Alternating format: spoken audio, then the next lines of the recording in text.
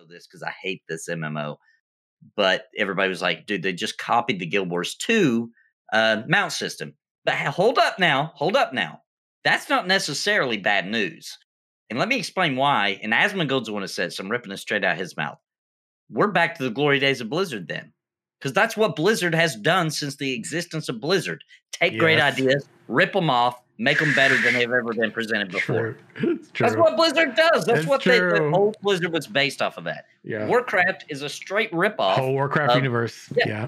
Yeah. So that's good news. They're ripping off people again. Great. That's what they're good at. So keep doing that.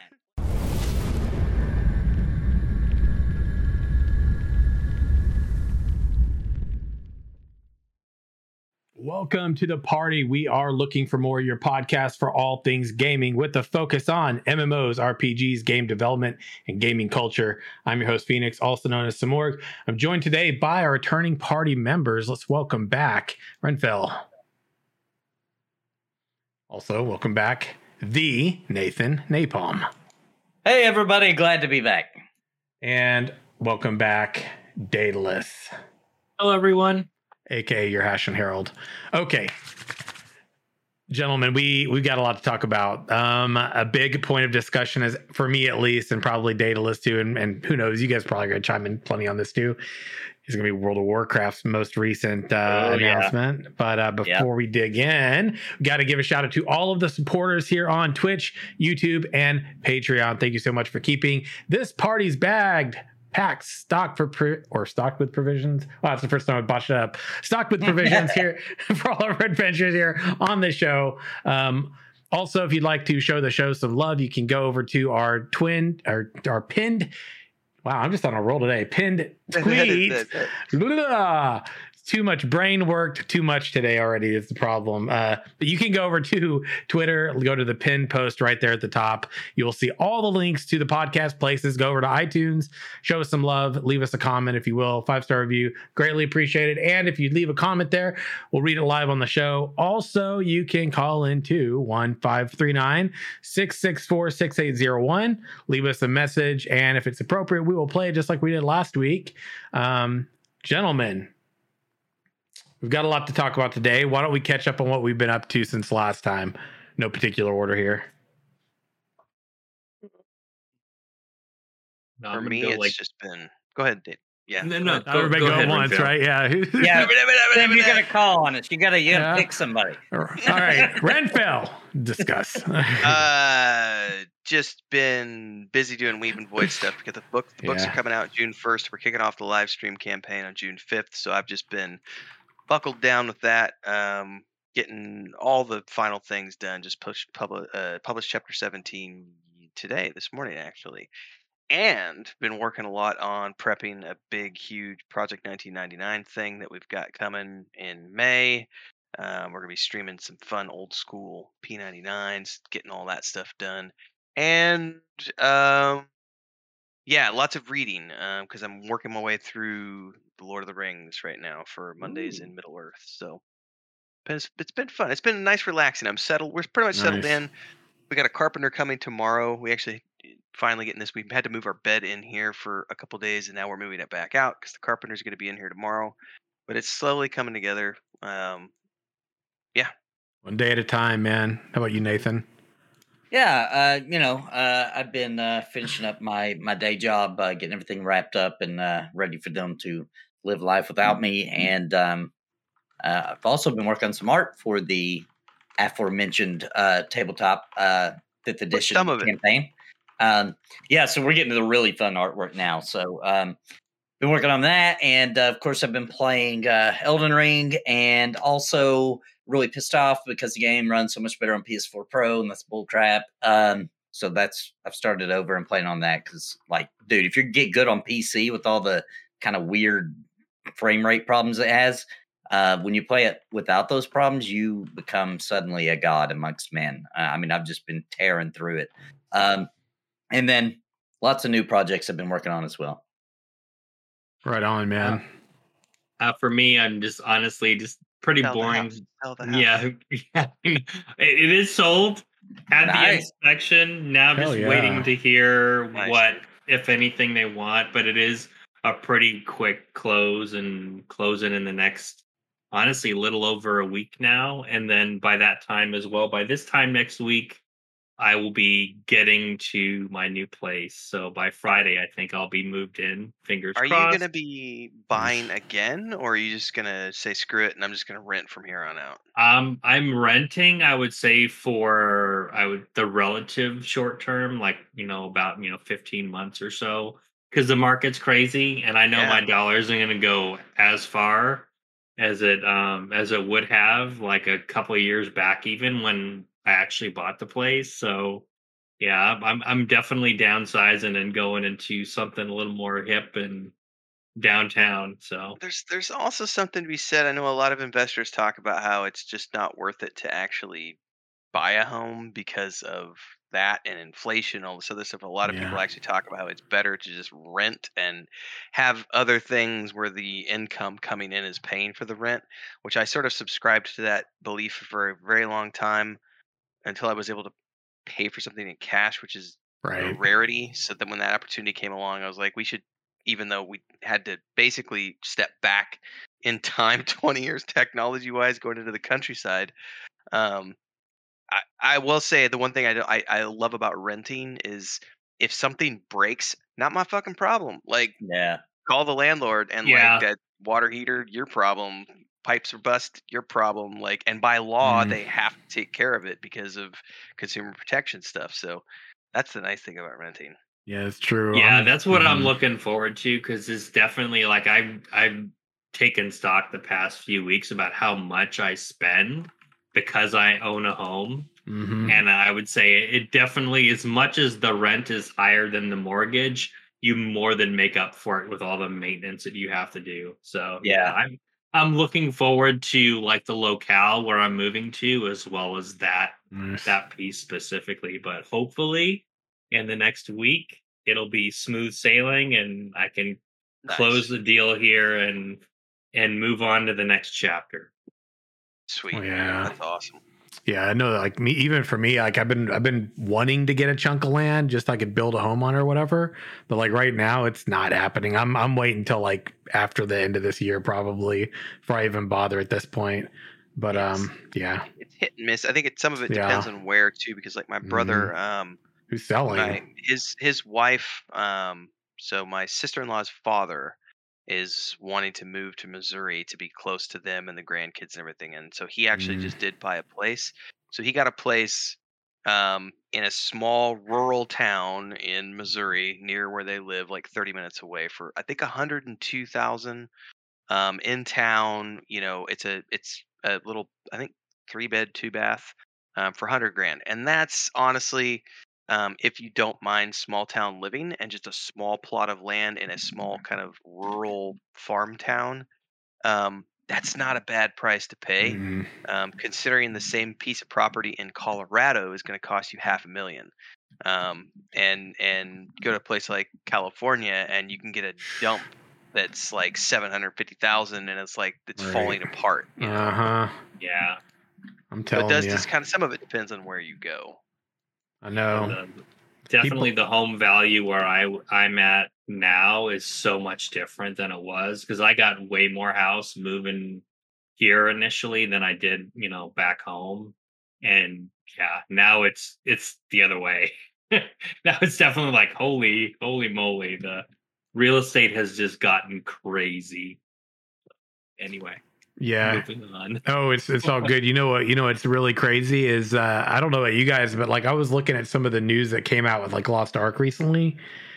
I'm Mhm. like, it's seeming more and more clear to me that the pay to win model, the pay to convenience, pay to win model is like the new, it's like the norm, right? Like right now in like the Lost Ark game, I don't play it. I did a chat around this because I saw a news article recently, and they were basically talking about item level. We talk about item level about as it relates to like MMOs a lot. I know Daedalus and I and Nathan and Ren, we've talked about this before, and I feel that item level is a really bad thing for an MMORPG.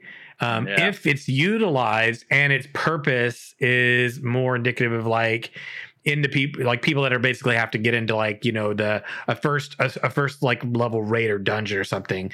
Like if it's there as like a suggestion, so you know about like what you need to be at to go in, that's one thing. But like when you can't even access the content without it, and it's really difficult, and this is in the case of like Lost Ark, it's really difficult to even achieve that without potentially having to upgrade your gear via their shop somehow.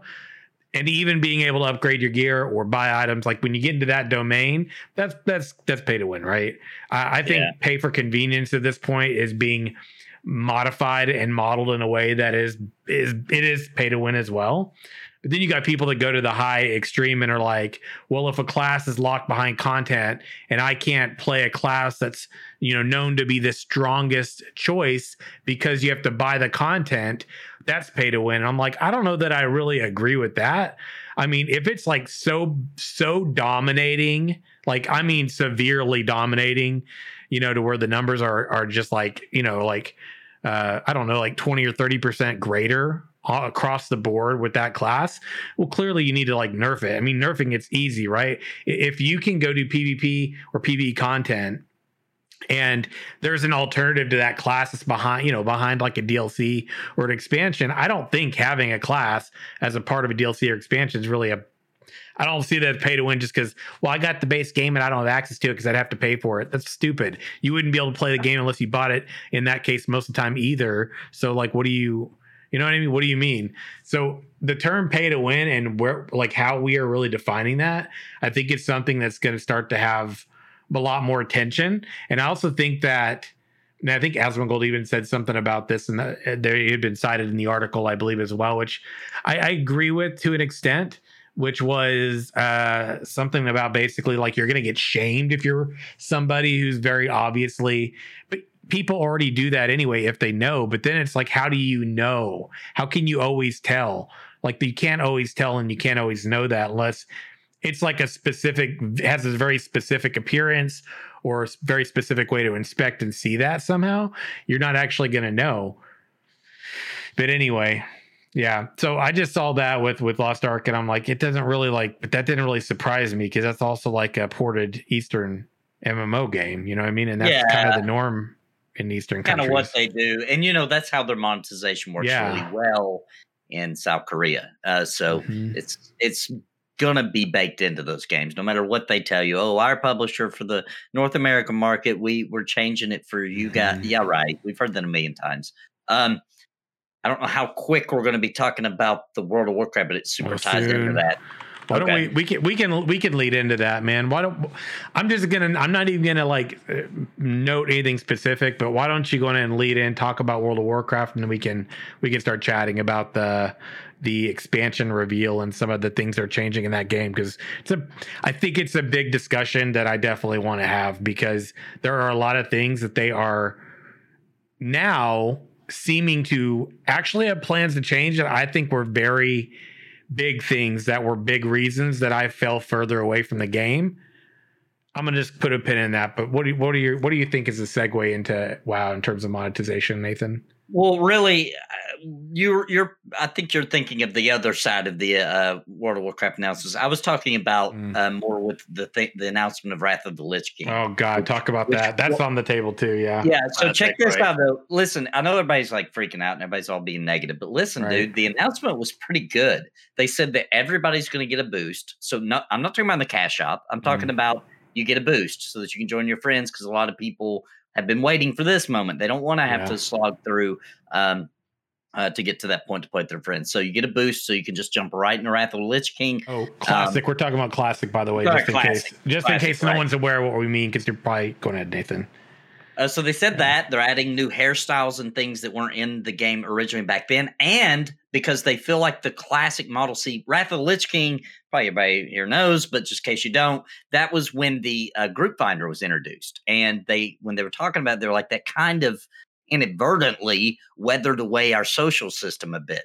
So we're not going to have the group finder in the classic version of Wrath of the Lich King. Yeah. We want you to go out and find your groups like you did before. That's actually, in my mind, that's a big positive Mhm. in my mind. And Yeah. and it's with the spirit of classic, right? Like, even though Yeah. that's changing what Wrath of the Lich King was, Yeah. now in hindsight they say, let's do it again this time without it, right? So I'm Mhm. pretty psyched about the classic announcement. I thought it was pretty good. Now let's move into let's talk about the new expansion for Dragon's so Flight. first of all, the big upset everybody's having right now is like that. I thought it was weird when they first announced they're like, oh, you can ride dragons. And I was like, dude, you can do that like already. That's weird. And then they're like, oh, you can do all this dive bomb and all this stuff. And I was like, oh, well, that's cool. They're actually making it, and you customize, you make your own dragon. I was like, ooh, that sounds really cool. Mm. I'm sure there'll be unlockables for the dragon, all kinds of cool stuff like that. Then they announced the new dragon race, but immediately everybody started saying, and I wouldn't know this because I hate this MMO, but everybody was like, dude, they just copied the Guild Wars 2 mount system. But hold up now. That's not necessarily bad news. And let me explain why. And Asmongold's the one who said, so I'm ripping it straight out his mouth. We're back to the glory days of Blizzard then. Because that's what Blizzard has done since the existence of Blizzard. Take great ideas, rip them off, make them better than they've ever been presented before. True. That's what Blizzard does. That's It's what true. the old Blizzard was based off of that. Yeah. Warcraft is a straight ripoff. Whole Warcraft universe. Yeah. Yeah. So that's good news. They're ripping off people again. Great. That's what they're good at. So keep doing that, please. Put that, please. I need that. Are we in my talking life. about other developers or their actual customers? I don't know. Right. No, Sorry. I mean ripping off other. Well, they've been ripping off. They're ripping customers off for a people while. again, so that's great. They're like, oh, wait a minute, we've been Sorry, ripping off a lot I of couldn't people. let that go, Nathan. I Supposed couldn't to let rip it go, off the man. other developers, not the customer. Oh my God, what have we been doing? Wow, after 17 years, let's listen to the community. Holy shit, what a revelation. What? I mean, I'm sorry. One of the things that I didn't realize until I heard somebody say it. So I love Warcraft cinematics. Yes. Okay, that is like what I live for. Doesn't matter what expansion they are. I mean, like to this day, even though I left during the like dead center of Shadowlands, and there was that moment when Sylvanas like broke the crown that just gave me chills. And the prior expansions, when like even though I'm a like tried and true Alliance player, when Sylvanas screamed for the Horde again gave me chills. This cinematic literally had no heart. I'm like, okay, there's a stone dude, not really that well made. His stuff is cracking while he's climbing up this thing, and then he falls, and I'm like, oh well, bye Felicia, right? And then a dragon comes, swoops in. I didn't feel that moment that you get in every cinematic in history that I've ever seen. You know what your problem was, Daedalus? You didn't look deep enough into the stone face to actually see. Yeah, sorry, the stoic stone face. Was that Kristen Stewart playing the stone guy? I don't know. But Maybe. Maybe there was emotion inside. It was emotion wasn't inside. wasn't this supposed to be like a? I don't feel like this is the opening cinematic. Maybe it is, but I don't think it was. I think this was more of just we're teasing you. The leak is already out there. You know it's about dragons, so we're gonna kind of tease you and make you be like, "Wait a minute, what's happening here?" Nathan. And then they play with your lore a little bit when they showed the whatever the tower thing is called. I think it was a play on the leak. I do. Nathan, I love how hopeful how much allowance you give. I do. I'm telling you guys, you're gonna see. You got a heart. You give so much more chance to developers. Hey, you guys are gonna say that is not the opening cinematic, bro. But they don't ever show a cinematic that looks that good. They never show a cinematic that they put that kind of work into unless it's their actual like their expansion cinematic. So if they actually put in to do that before they do their announcement cinematic, I'm going to actually be like really surprised. However, I think so. I will say that actually I did get a stir of emotion whenever Alexstrasza like flew in and grabbed him. But because it was just cool, like to see this, like, you know, see dragons flying around and like, you know, the Lifebinders, like, you know, renewing life on the island. And that was like really cool. But here's the problem. Deep down, I knew better. And as I was watching, I was like, I remember things, friends. Like, for example, this is the end of the dragons. This is it. Our power's gone because of what it took for them to take down Deathwing in the first place. I know what it said in the dialogue because I busted my ass to kill that coagulated fuck. So I know, okay? That's right. He was a coagulated dragon. That's what we were left with at the end of Kata when we fought Deathwing, right? Feels bad, man. That's a horrible fight to fight a dragon. Final Fantasy 14 has amazing dragon fights in comparison. I'm just saying. But seriously, they expended their dragon essence. Do you remember that? The dragons were supposed to be no more. Like, there was no more. The dragons are doing great things in the world now. Yeah, and but then that was before. But wait a minute. To be fair, that was before Bastards. Blizzard was going bankrupt, right? So the dragons will come back. True. You have to see it coming. What are you gonna do? Like, The Lord's screwed anyway. So just whatever. Just do what you got to do now. Like, seriously, Suspend your disbelief, my friend. Right? Yeah, just whatever. Do whatever you got to do to make it fun, guys. I was of course it's gonna be another hidden island. Right, where have we heard that before? Yeah. Mr. Pandaria, an island shrouded in the fog of the whatever, and you're like, we got to talk about the new race. I think it looks freaking dumb.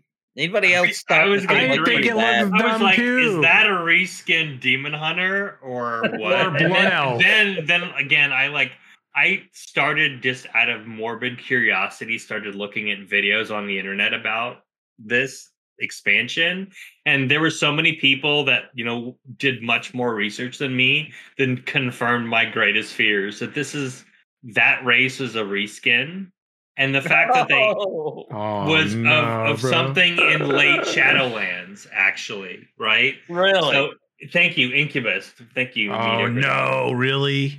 Yeah. No. So it's and there was something out there, and Narc put out a video where he actually showed a comparison of what Blizzard designed and what the community designed that was a much better version of it. Oh, and the community one looked so much cooler. Jeez. So much cooler.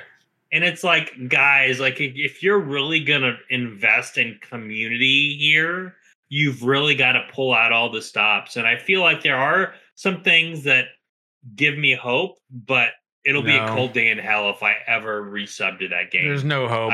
Not when you watch the developers talk about community more times than I can hear. I can stand hearing, we really listen to community here. We understand that people are making bazillion videos for the past X amount of years about how we don't listen to community. So let's tell them, right? Let's game-splain how we're listening to community again. Right. That's what it is. They were game-splaining. I was like, this is triggering as fuck because it doesn't even feel authentic. It's the most rehearsed, regurgitated shit. Again, what do you do when your game's dying? Give people the coolest fucking thing, but as a race, right? Let's bring back the most iconic thing in fantasy, right? For most people. Let's talk about dragons. Let's go where dragons are, right? That's what they did with Cataclysm. Where are you going to go from here? Where are you going to go from here? Dragons are like the ultimate, and also for any fantasy story I've ever read, dragons have always been like the ultimate. Chasing the dragon, Nathan? They're like, has anybody here read the Rift Wars saga? Like, that's a good example, I think, of dragons being like the ultimate race. I mean, it's in so many classic fantasy stories. I mean, Tolkien had the dragon, as not the ultimate bad guy, but in the first book, it was the ultimate bad guy, and then Sauron ended up being, the ultimate. But dragons are if you have nowhere else to go, that's it. That's it. That's where it's it. So you have nowhere else to go. Yeah. Yeah, and the thing is the actual community isn't going to fall for the speech they gave, right? No. It sounded really good, right? If this had been the first time they had given a speech almost word for word like that, I might actually be like, huh, cool. But you know, we've heard this before, right? Like it's like this pattern that they go through where it's like, oh, we're gonna listen to you, and then the next thing will be like the game's out and people are getting the end game or really digging into what this expansion is about, and then it'll be like, oh yeah, well, you don't know what you're talking about. We're developers and we did what we thought was right, and back to the grindstone, baby. And so I don't have a lot of hope for the new expansion, but I actually do have a lot of hope for Wrath of the Lich King. They were like, whoop, talking all about earn it in game. So I do think they learned their lesson with Burning Crusade on the classic end. That is a different I agree with team. that. I agree with that. Holly Longdale, is that her name? I forget her name. Yeah. She's from EverQuest, right? So Yes. It didn't shock me at all when she joined the WoW Classic team. Then they're like, "Oh, guess what? We got these packs and changes, level boost." And I was like, "Oh boy, here we go. It's old Holly up to her old tricks again." And then when they announced the what was it called? The seasonal mastery. Pass?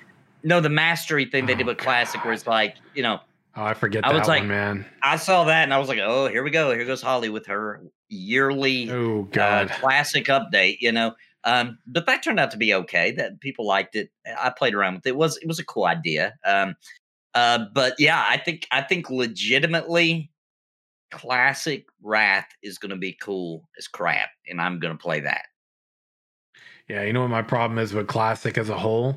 We already fucking did it. We already did it. It already exists as content, and you're just recycling the game again. Like, how many times a lot of us weren't there for it. But a lot of us weren't there for it. It's a fair point. I wasn't there to do it when it was cool. I have to say this too, because I never played World of Warcraft really. I tried it a couple times until Classic came out. I've heard lots of good things about the Wrath of the Lich King. My brother has been bugging me forever to go play again with, because he missed when Classic came out, and I'm just like, when is it supposed to come out? When is Wrath of the Lich King? This year. That's all they said. Oh, probably the end of the year. But it's not. I see that in chat. We're playing P99. We don't care that we've done it. It's not that. It exists in a World of Warcraft already. There's literally 2 different versions of World of Warcraft that you can pay them to play, and they're going through and doing Classic. And it's like, are you going to do all the way up to the current content? Or are you going to stop at Wrath of the Lich King? It's about how many ways you're going to find to monetize people for the same thing over and over. It's a problem with reskinning. It's like, how lazy are you? It's like you're going to regurgitate the same stuff to make money, right? And then do it again. They're going to freaking mobile phones soon too. Like, come on, dude. Yeah. Like, I'm face palming like a motherfucker, dude. Dude, let me call it. The mobile game is not a World of Warcraft game. What do you call it? It is a remember I think it was called Lineage Revolution or something. Oh, I remember this.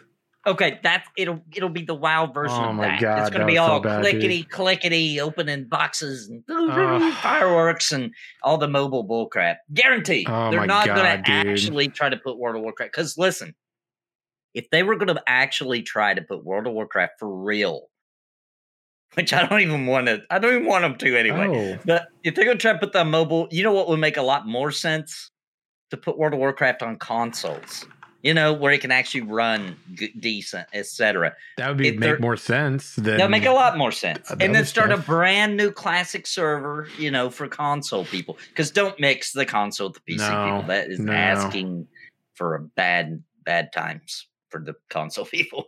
I could actually get behind them releasing, like, even just re-releasing the game, but starting from the beginning and doing it a different way for just consoles, because it's a different experience on top of the fact it's like a console experience, right? So I could understand that more than just taking it and going, let's just find a way to get them to pay for the same thing. And the community stuff, I love how I'm getting like people noting like half sim rants and full sim rants in chat right now. I have so much to say about this because like it's the same thing they've done over and over and over and over. And if you fall for the stuff they're telling you, you're a fucking idiot. I'm sorry. I don't care if I lose viewers or subscribers for saying this. You're an idiot because they've done this shit over and over and over for years. Well, I will also say though that in defense of, because Sparrow mentioned P99, which is kind of, so when you look at the progression servers for EverQuest 1, and EverQuest 2. It's kind of the same thing, and I've played almost all the TLPs, but I will say that I think the one difference between what EverQuest does versus what World of Warcraft is doing, World of Warcraft seems to be following a repeated path in terms of we're going in the order of originally launched expansions, whereas the EverQuest TLPs are very much just it's a brand new server starting from here, and it's just going to go to here. It's got this rule set. This one's doing this, and it's got this rule set. And they launch different rule sets every time that they do it, so people can get a slightly different take, slightly different expansions, slightly different experience rates. All these, they do different things, even though it's always sort of a new progression server. Whereas what Classic is doing is very much a linear take and just re-releasing the old game. Now, how cool would it be if they would have released like the WoW Classic, which at the beginning everybody's like, don't change anything, right? But now that we're kind of all past that, right? How cool would it be if they're like, hey, look, it's the same game, but we've changed the mechanics of all the raids. Why not? Why not do some stuff like that? Why not? I mean, that would be interesting. So even though you've done it before, not really. No, you haven't. Not with storyline wise. Yeah, pump them up. No, and I don't mean just give them more HP and make them do more damage. I mean, actually mix up the mechanics a little bit. Make it challenging for people today. You know what I mean? That seems like a gimme for them. Yeah, what I was trying to say about my ranting about about if you buy into it, you're an idiot. It's them talking about community, right? You have to pay attention to the fact people have been complaining about community. They never listened until now. What's changed now? People aren't subscribing. Their stock prices are plummeting. They're in the middle of legal troubles because of sexual allegations that have occurred in the company. You're losing core members that were dedicated to the game in the studio, like Lore, who was a longtime proponent doing the Weekly Marmot and Tank Spot, all that stuff. Like these core people that were there, that were like a lot of people consider like the heart of the soul of Blizzard. They're gone, man. And on top of that, you got all these sexual allegations and things that have been going on. And it's like, dude, now you're going to come in and you're going to repeat, we're listening to the community. The community wanted it. The community this, the community that, community this, so much, and overly saturating it with almost like no emotion. Yeah, it feels completely fake because it doesn't even seem like there's actually like emotion behind the statements. It's just your script. Yeah. What you need to say to cover your ass for your, for your stock price and shit.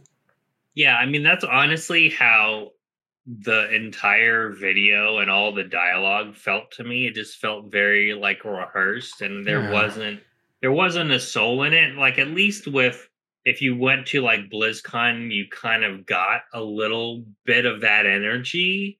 It just felt so muted, being just kind of more of a passive medium, and you couldn't really gauge like what the larger community was thinking. But like, just in my mind, I think I just had so little faith that they're actually going to execute well with this expansion. They threw out a lot of things that can entice people. And I've talked to people that I knew that played World of Warcraft in the past. They're like, oh man, I can play a dragon. I'm like, no, not really. And at first, like when I heard, oh, hey, you can play a dragon, there was a little bit of excitement. I'm not going to lie. But then when I saw the execution, I was like, what the actual hell is this? Now, the dragon mounts is cool. Yeah, that does look cool. The dragon riding is... Yeah, that's cool. And they're also doing something they haven't done in the past, too, is they're giving you some form of flight at the beginning of the expansion. So it just feels like, let's pick everything that the community has ever asked for that we've said no to in the past, and let's try to do it in an expansion. That's kind of what I feel like is happening. I mean, when they talked about the talent trees and how they were setting that up, I mean, that's literally straight like vanilla, which you shouldn't have messed with to begin with. True. Right? You should have flushed those out a little bit more. And even that, like I saw another interview with Hazzikostas like later today, and he was talking about a lot of different things related to that too. And it's like one of those things. I'm like, do I really feel like they're going to execute? And I'm like, I feel so skeptical right now. It just makes me not want to go near the expansion at all, not want to go near WoW. I mean, I already was kind of predisposed to never play WoW again. This didn't necessarily sway me one way or the other. It just felt like there was a lot of lip service, right?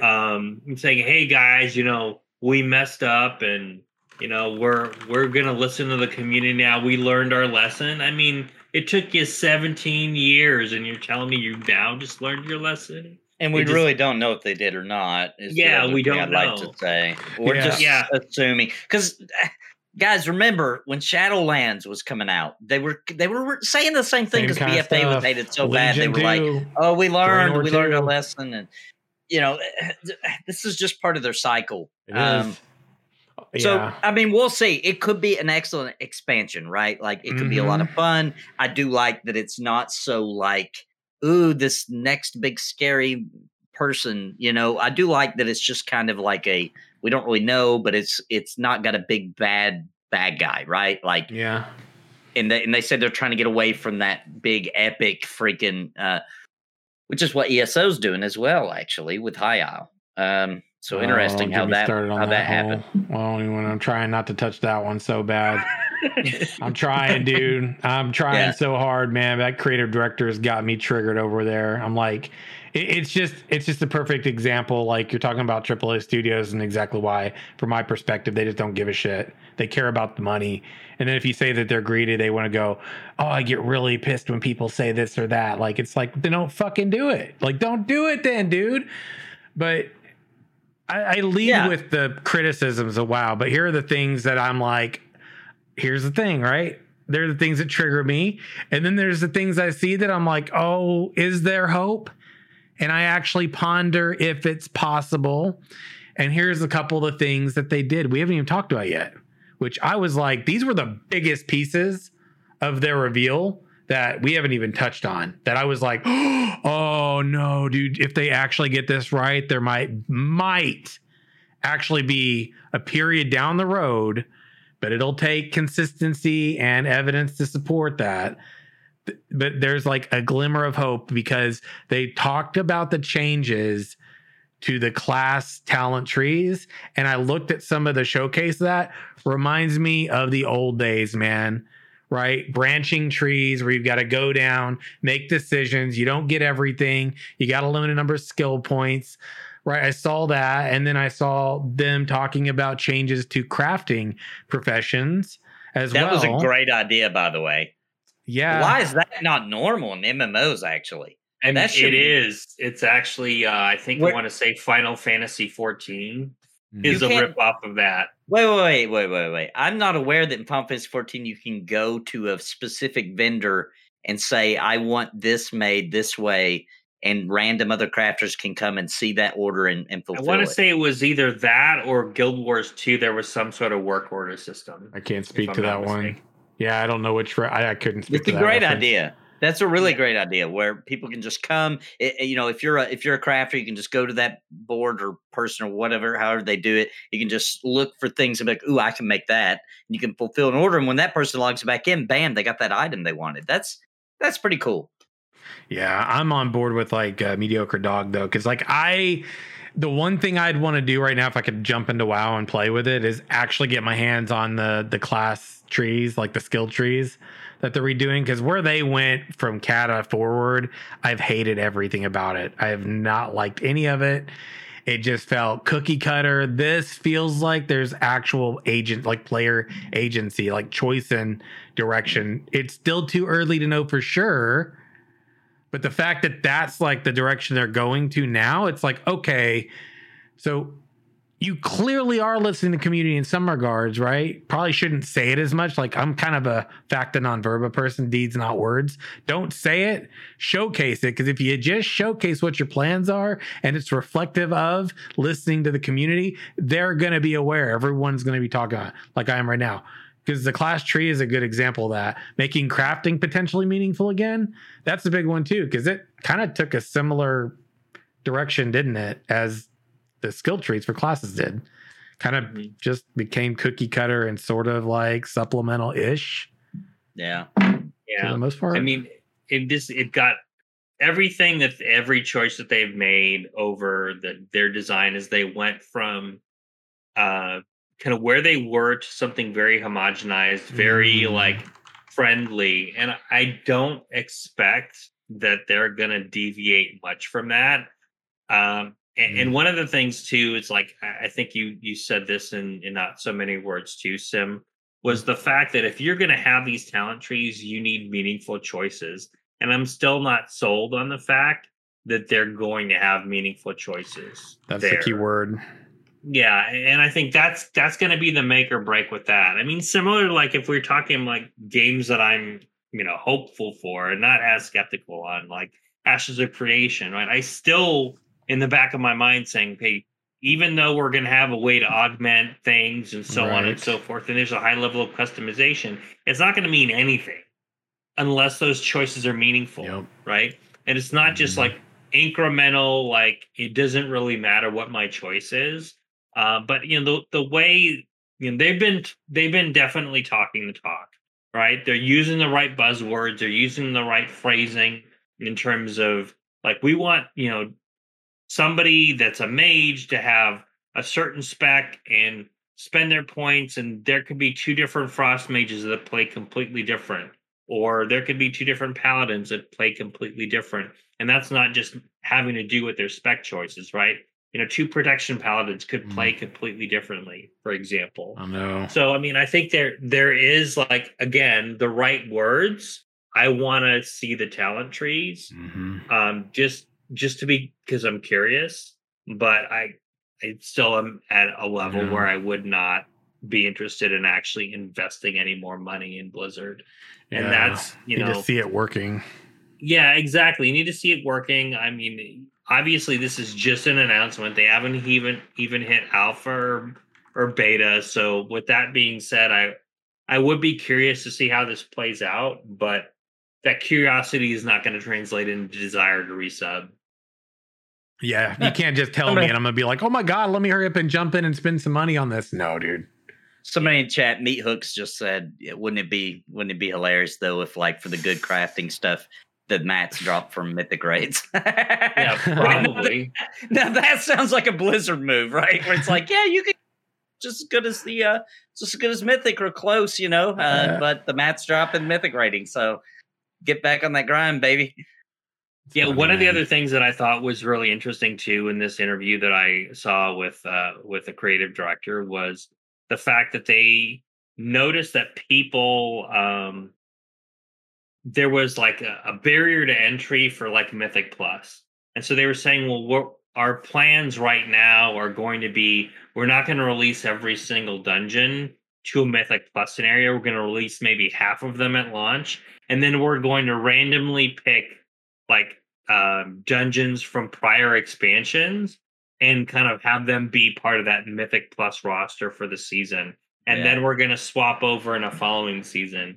And I didn't know whether to be like, hopeful about that or go back to my skeptical, wow, we're reskinning things again and redoing content again, right? As opposed to maybe making more unique dungeons. They're just going back and saying, we'll take half of them. And then while we're working on the other half, well, we'll just, for the Mythic Plus scenario, we'll go ahead and give them some old materials. So again, right, it's probably skepticism sinking in here, but it just still felt like a little bit of smoke and mirrors. I'm not gonna lie. Yeah, it's just too early to tell. I'm still of the mind like Fact and on Verba, just show people, don't sit there and ramble on about it and talk about it, and because then also like if you're telling them what you're gonna do and then you don't deliver on it, you kind of like kind of dick yourself down again, more than once in more than one way. I saw this. I don't remember if you all posted this. I saw it on my feed this week too. And it was about From Software making a Lord of the Rings game. Should they? Yes, that was me. I posted that. Yeah, well, I saw it on my feed too, like the other several days ago. And I was like, yeah, could you imagine? it makes sense. If you read the article, it makes fucking sense. Like, Yeah. because Lord of the Rings, especially as I'm going back through and reading the books again, it's a dark, scary place, and there's not like a bunch of like the heroes were forever ago. Like the world as it exists in the Third Age is very much everyone's normal. Yeah. The heroes who used to exist either all died off, got killed off, or disappeared into the West and went off to heaven, basically.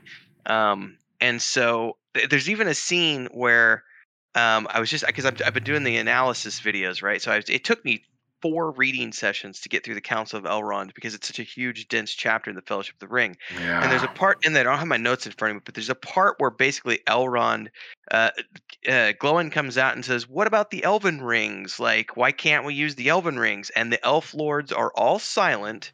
And Elrond kind of, after a little bit, says, "Well, we can't talk about that because the time of the elves is past. It's up to you now. We're going to let the hobbits take care of it because we've already done all we're going to do to help save this world. It's somebody else's turn now." And I was like, that's fucking harsh, man. Like, it's literally the elves saying, "We saved your asses for the past 8,000 years. Yeah.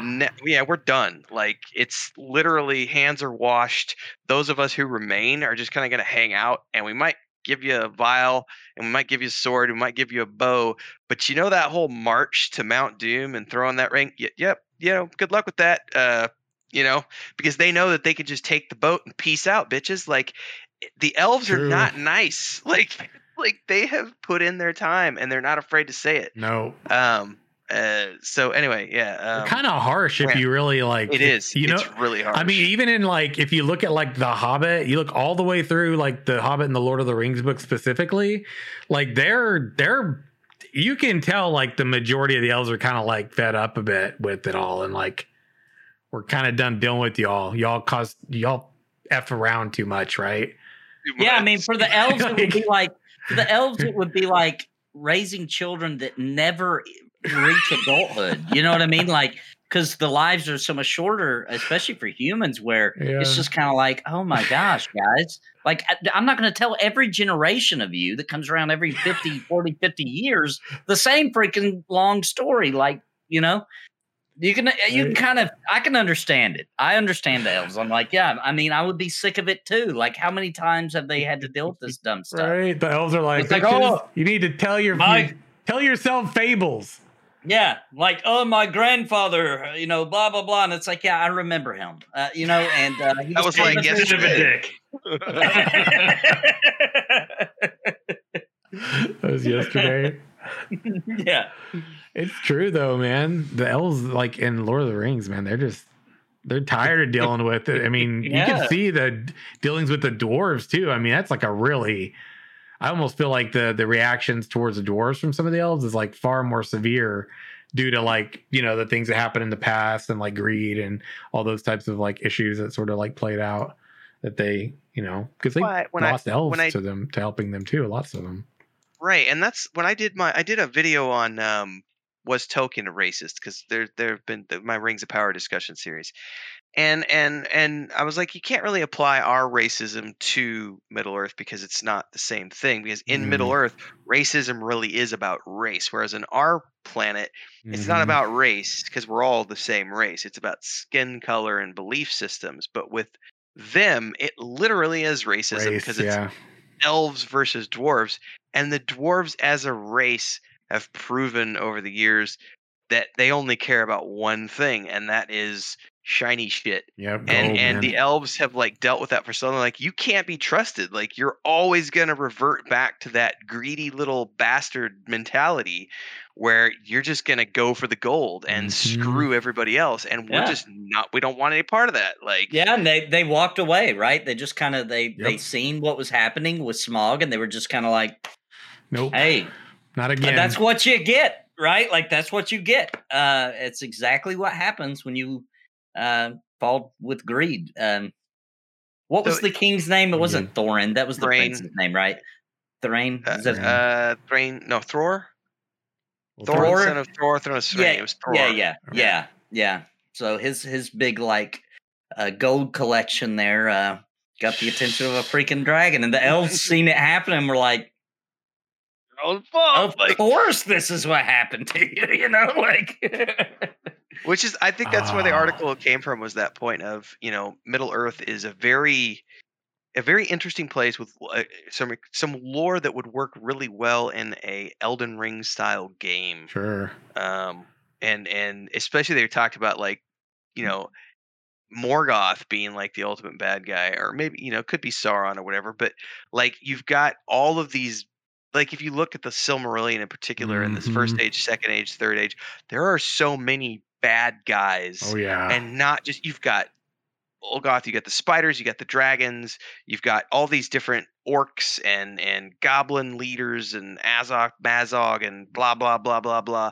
Like there's room for having all of those unique bosses that a game like Elden Rings or Dark Souls has, while also still having that really deep mythology and storyline. And so when I read that, I was like, man, that could, I mean, it's never going to happen, but it would be. It's cool to think about and cool to theorize. If they did it, I would like them to get a little bit more in tune with a little something I really enjoy on RPGs that you really don't get out of the Souls type games or From Software games. Towns, man. I like towns. And if you're going to do Middle Earth, you can't just BS your way through that. Like, there's going to have to be some dialogue, some side quests that you get from town, shops and things, right? Like, there's got to be. So if they ever were to do it, which I would love them to, because every time there was a big encounter that was important to the story, it would feel like a big encounter, because that's what Elden Ring is really good at. When you get to that new boss, you're like, you're like intimidated. Like, here we go. Yeah. This is the real deal. It's not even the final boss, but you're already, every boss feels like a final boss encounter. So it would be cool to see them attack that, because one thing I hate is like when somebody makes a adaptation in video game form and there's this big epic moment and you just kind of stomp your way through it. And it's fizzle it out. On. Right. Yeah. Or it's just kind of a lackluster experience. It doesn't have the weighted sense of the epic, tell that you expect it to have. I agree with that. Yeah, you're right though. Elden Ring does. Anything From Software though. To be fair, anything they do, all the Dark Souls stuff, Demon Souls, all those games in the past that were like that. Every boss encounter was like, it could be like your end boss. Freaking insane. There was a note though in chat about the. I didn't actually have that on the list of things to talk about, but I did see it in between my busy life earlier and now, which was it Rift? Is actually no, Terra. Terra is shutting down. Yeah. I saw that and I was like, oh damn. How long has that game been out now? Because that was like, well, by the time it shuts down, it'll be 10 years. 10? They're almost at their 10-year anniversary. Yeah. It was close to around the time Rift came out, if I'm not mistaken, wasn't it? Mm-hmm. Yeah. I can't remember. It introduced it was kind of the first action combat, and tanking in that game was super fun. It was just the world was just kind of, it didn't feel like a super immersive world at all. It just kind of felt like a generic South Korean type world to me. So I never got super into it, but it was definitely unique, especially for when it released. And this was actually the developers of the game said, we just kind of had enough, right? We don't want to keep going with this. So it wasn't a situation where the publisher said we're not making enough money, etc. I saw that there about had some more artistic license. They were saying we should take the Ashes of Creation character creator and make a contest to make the LFM panel members. That's pretty good. Right. Speaking of Ashes, though, their next developer live stream should be up a week from tomorrow, I think. Already. That's crazy how quick it's gotten here. But they showed off the character creator. They hinted at, I think it was around the time they talked about it, right, Daedalus? They were going to basically try to get that in the hands of the community to basically create, actual characters that looked like people. And having a contest around that or something. And they talked about it. And I was like, I'm kind of wondering what they're going to showcase. Because you've got your show live streams and you got your tell live streams. And we'll talk about this more in detail on Sunday. The Ashes Pathfinder podcast, which you can catch here 5 p.m. same time, same place, but different day, Sunday. But I am curious because what are they going to do coming up? Because I still am of the mind that I do feel like, because Steven didn't join us for the anniversary episode, which he usually does. It's not, it's not like the norm for him to not show, but he seems like he's dug in deep doing development stuff too. Because ever since Jeff left, he's been sort of like taking on more things again. So I am of the mind we aren't going to see Ashes Alpha 2 till at least the end of the year at the earliest, probably next year, which gives us a lot of time. So what are we going to fit in between now and then? And it's like, we're coming up on May almost now. And there are a lot of things that we expected or were hoping to be seeing, or they sort of hinted at that we have yet to see. And it's like, it does feel like it's progressing consistently, but it's going kind of, I'm not going to say it's going slow, but the presentation is that it might be going slow. And I think that that's the community sentiment. But I don't know. I mean, you saw last month's as well, Nathan. You saw the character creator. Like, that was a good one. What's a good follow up to that? Progress updates now. I think that's Alpha that's what I would assume is like, how much closer are we to getting to the next phase? But knowing them too, I think there will be something super juicy also, right? Like there's gonna be something in there that'll be really exciting. Yeah, I hope so. That would be nice. A nice surprise. I think there will be. It may just be like showing off a lot more of what the game looks like post Unreal Engine 5. It could just be like some areas that alpha members will recognize what they look like now, or something that because of Unreal Engine 5 has made XYZ more possible, or what. There'll be something. They're going to do something.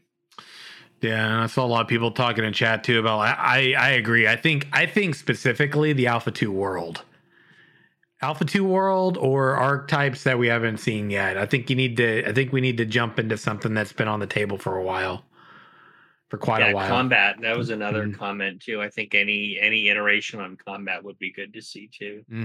I agree with that. Speaking about Lord of the Rings, though, I saw there was an update for Lord of the Rings. It looks kind of beefy, doesn't it? Oh, it's I can talk to this because I just covered this and we're deep into it. We're playing tonight. So the big thing about this, ignoring the additional content, the big change to this is that free to play individuals now get access to everything up to Helm's Deep, which is level 95. That's huge. What? And also they get the Bjorn, Runekeeper, High Elf, something else are now for free. You don't have to pay Lotro points anymore. They've removed all the gold cap restrictions, everything else. So the free to play package is now massive because you get and not just expect everything, all of the quest packs, all of the download, everything up to Helm's Deep. Then if you're VIP, you get Helm's Deep, Mordor, and War of the Three Peaks. And not just that, you get the collector's edition versions, I believe. Now here, I will say this is the caveat because I did not know this when I logged in today. And if you are a VIP like myself, when you log in, you're going to have like 30 freaking anniversary boxes in your inventory. Wow. Pay attention. I did not. One of those is a Valar leveling boost, which means you can take a character up to level 120. Jeez. But the box, those are usually like $60 or $70 in the Lotro store, real currency, right? The box that it's in is account bound. It can be shared between your characters. But once you open it, it binds it to that character. I made this mistake because I got a little click crazy because like cosmetics and this, and I got 20 boxes to open and I didn't realize that. So that's a caveat for the VIPs out there. But I'm telling you, that's the big thing is like free to play up to 95 and VIPs now get everything up to Mordor and beyond because you also get the War of the Three Peaks expansion as a VIP. So you're getting everything now for It's an amazing a lot of content. That's like a lot of content that you did not have access to before. Not even close. No, because you had to. A lot of people complained over the years that Lord of the Rings Online was one of those really difficult games to get into because they nickel and dimed you. On you had to buy each individual expansion pack. They didn't have a lot of combos. They did have the quad pack, which I own, I was literally going to go. I was like, I got to buy Helm's Deep. I got to buy Mordor. It's going to be $60 because they make you buy each one. And then they finally came out with an all-in-one pack that was also $60, which included everything up to Mordor. And then all of a sudden they made this announcement in April that they were getting rid of all of that and VIPs now get everything. So this game now, pay the sub, everybody, because honestly, it's worth it now. You get and I got a ton of mounts. Like, it's just amazing. But even if you don't want to spend the because if you buy it in a block of like 3 months like I do, it goes down to like $10 a month. It's a very inexpensive game. Free to play gets up to level 95. That's like you could play for 4 years and never get there. Yeah, and I want to say this right now with this update now, Lord of the Rings is hands down the best fantasy MMO out. Hands down. In terms of content, in terms of the journey being fun and rewarding. Community's awesome. I mean, come on, exploring Middle Earth, and it is huge. It is huge. So massive, man. You'll feel, you know how when you're reading the books or you're watching the movie and they're like traveling across these vast lands, and you do that. Like that's you are traveling through and seeing areas from the book, and they did it so well. I'm in Rohan right now with my lore master, and I'm in content I've never seen before, and I've been doing my streams a few times a week in the mornings, but I've also been recording these like 10 to because a lot of these like quests that they send you on, they can be done in these like 12 to 20 minute chunks. It'll be like an instance that you go into that's a storyline instance, and it's not like cutscenes, but it's you go into an instance and you have a story that takes place and you're participating in it as a quest, and they're just damn good, the writing and everything else. And I'm interacting, like, I'm not gonna lie, I did this one where I'm made up with Éomer, and he's been banished. He's been off it's like from the books, he's off riding with the Rohirrim, and he's kind of not in good graces with the king, so he's out riding around killing orcs. So you come up on the pile of orcs from the book where they burn the bodies on the edge of I did Fanghorn the other day. Sparrow was watching Fanghorn Forest. Coolest zone I've ever seen in an MMORPG was Fanghorn Forest. Anyway, I met Éomer and I'm doing some quests with him, and we do this quest where he's gonna go ride off to Edoras to talk to King Theoden and relay this information about the orcs. And we get there, and it's literally as he's become corrupted by Saruman. Spoiler alert! And Grima Wormtongue is there, and like you go in and you're trying to report this, and Grima's like taking over from the king and like whispering in his ear, and finally he's like, arrest him, and they arrest Éomer in front of your character and throw him in the cell. So like you're getting to interact with things like that from the books. You're actually seeing it happen. That's one of the coolest things for me about playing that game is you're going to those places, seeing these locations, events, experiencing these events. Oh, it's so cool. Oh, and Edoras in game, it looks just as good as it did in the films. Like they did a really good job with the visuals in Rohan. I'm really having a lot of fun. Yeah, that's the thing about this too, is you go into this game and you're not like, I forget what level I got to, because I got like 2 characters on, was it Brandywine or I don't know if that was the server. I think maybe it was. That is a server, yeah. Yeah, I'm pretty sure that's where my characters are, because I'd played before that, and then I didn't play very far because I was like, didn't have anybody to play with, which kind of was like for me, it was like, well, that would be my incentive to play with all the nickel and diming going on, even though I'm just trying to get a feel for the game, right? But it's great because you're like not the hero, the chosen one. You're literally you're a normie out in the world, like contributing to the greater good, the greater cause, while the main characters of the universe are out there doing their thing, and you sort of like come in within proximity of them and interact with them, but you're not actually like, you're not them. You're in the background, sort of like you're assisting them. Yeah, you're sort of like, it's like we had a group of Troop A that was out there helping take out orcs, and you're like one of the people that might have been there or something. You're not. Yeah, they didn't like ruin the lore. Exactly. Right? They didn't be like, oh, and then this part Frodo gives you the ring. Like it's not cheesy like that. They did it to where Hopefully they didn't do that anyway. I haven't played all the way through, but like they didn't do it in a cheesy way. Everything's done a way where it's like it still matches with the story from the book. And there's no forced wokeness, so it's actually like classic Lord of the Rings, the way Tolkien wrote it, which is great. Do the female dwarves have beards though? Well, in my mind, yes, because you can't tell them apart, which is why all of my content these days is presented by Brenfell, the bearded dwarven princess, because you can't tell male dwarves apart from female. So I've taken it upon myself to be the dwarven princess that everyone needs in the world. That's funny. So Renfell's the bearded princess. I am the bearded dwarven princess. Oh, so this game's got like a no cost to. This is one of those games that doesn't cost you anything to play, and the main reason this was one I was reluctant to do community nights around is because you'd plateau kind of quick, and a lot of people would get kind of tapped out, like not feeling as incentivized, I think. But with like, I think there was like one step in the right direction for me was when they did that massive content patch you could go and download, like you could, right? And I went and collected Christmas time. Yeah, I went and did that, collected that. I was like, cool. But it's not, I didn't feel like it was really in a place to where, you know what I mean? Like you could really, you've got everything now. Everything. Yeah. So now I feel like you can play, like this is another game on our list for community nights, because like there's not really a big reason the majority of people wouldn't be able to jump in and play this together. So so it's good. We got more options like that, and this one's better in a lot of ways to me because I'm more of a fantasy guy. And if you love Lord of the Rings or you love like the Tolkien universe, like this has got all the things, man. Like all the fixings.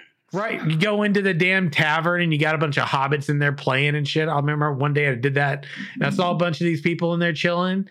Rip COH. Now COH is still in the mix too. But you gotta have you gotta mix it up a little bit, right? You get too repetitive, people get bored of the same old thing. And you know, this is one of those games though, unlike City of Heroes, that City of Heroes you could play through. And you could kind of get to the end of your content. I'm going to say in comparison to an MMORPG, I can tell it's relatively quick compared to some of them, right? I would say so. Yeah, you're not wrong there. Lord of the Rings Online? Nah, man. Nope. There's so much there. There's so much there. It's like a ton, dude. It's like probably one of the MMORPGs that has like the most content I've ever seen. True story. Real talk. It's crazy. Real talk. Yeah. You know, speaking of fantasy world or gaming worlds, I guess I'll go ahead and post this one, right? There's two different things, and these were ones Renfell shared. I think I saw Playable Worlds come up on my feed, but I didn't see Spellcraft come up on my feed. I think, but these are two games. So Playable Worlds, which I'll link that one first, 25 million funding round. And Spellcraft, which is a 22 million in funding, which not a round, but just funding total, right? Which Ralph Koster, by the way, is he worked on Star Wars Galaxies, Ultima Online.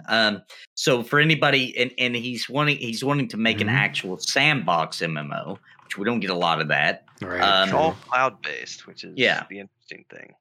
So we'll see where this goes, but he said it'd be a few years before we see anything of it. And I'd also like to mention that that project, that money was old school, right? Like it was done before Kickstarter times, like where companies actually invested in his idea. So this means that whatever he has planned, we don't have a lot of details yet, but it had to be good enough for people to start slapping millions at him, right? Well, and if you read the press release too, they already did a $10 million Series A round. This is the Series B round. So the first thing they did was they did the seed round, they did the prototype, then they took that, they made it even better. They did an initial round of Series A funding. They got an additional $10 million. Here they are a couple years later. They've progressed far enough along that they were able to get Series B funding for an additional 25 million. So they're probably around 40 million at this point into this game, which I would, if I had to bet, I'm making a guess at this point, I would say that it's less about the innovative aspects of his game than it is about the fact that they're pursuing cloud-based technology in the MMORPG space, which has a lot of real-world applications and non-gaming applications in terms of what they're doing with the cloud space and just something that's out there as opposed to being physically in a place. So obviously it's a game and MMOs do big things, but I would guess that it has a lot to do with what they're doing technology wise. But it's a good it's cool to see something being funded traditionally as opposed to trying to do some scammy NFT bullshit.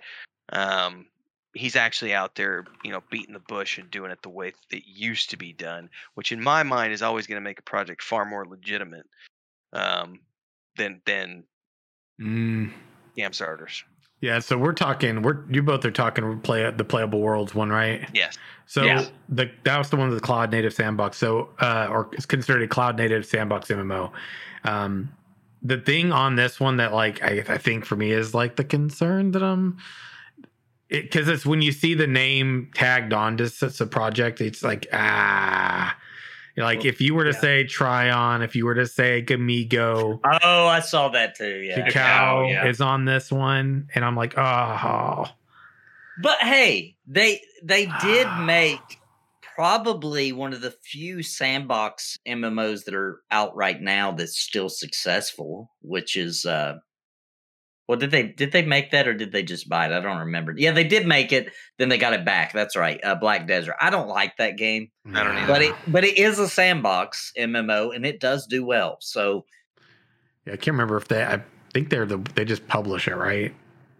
Well, no? I think they made it and then they let somebody else take control of the North American. And then they got it back. It was a Russian company. Yeah, yes. It was a Russian company that took it over and then they basically went bankrupt and they brought it back in house.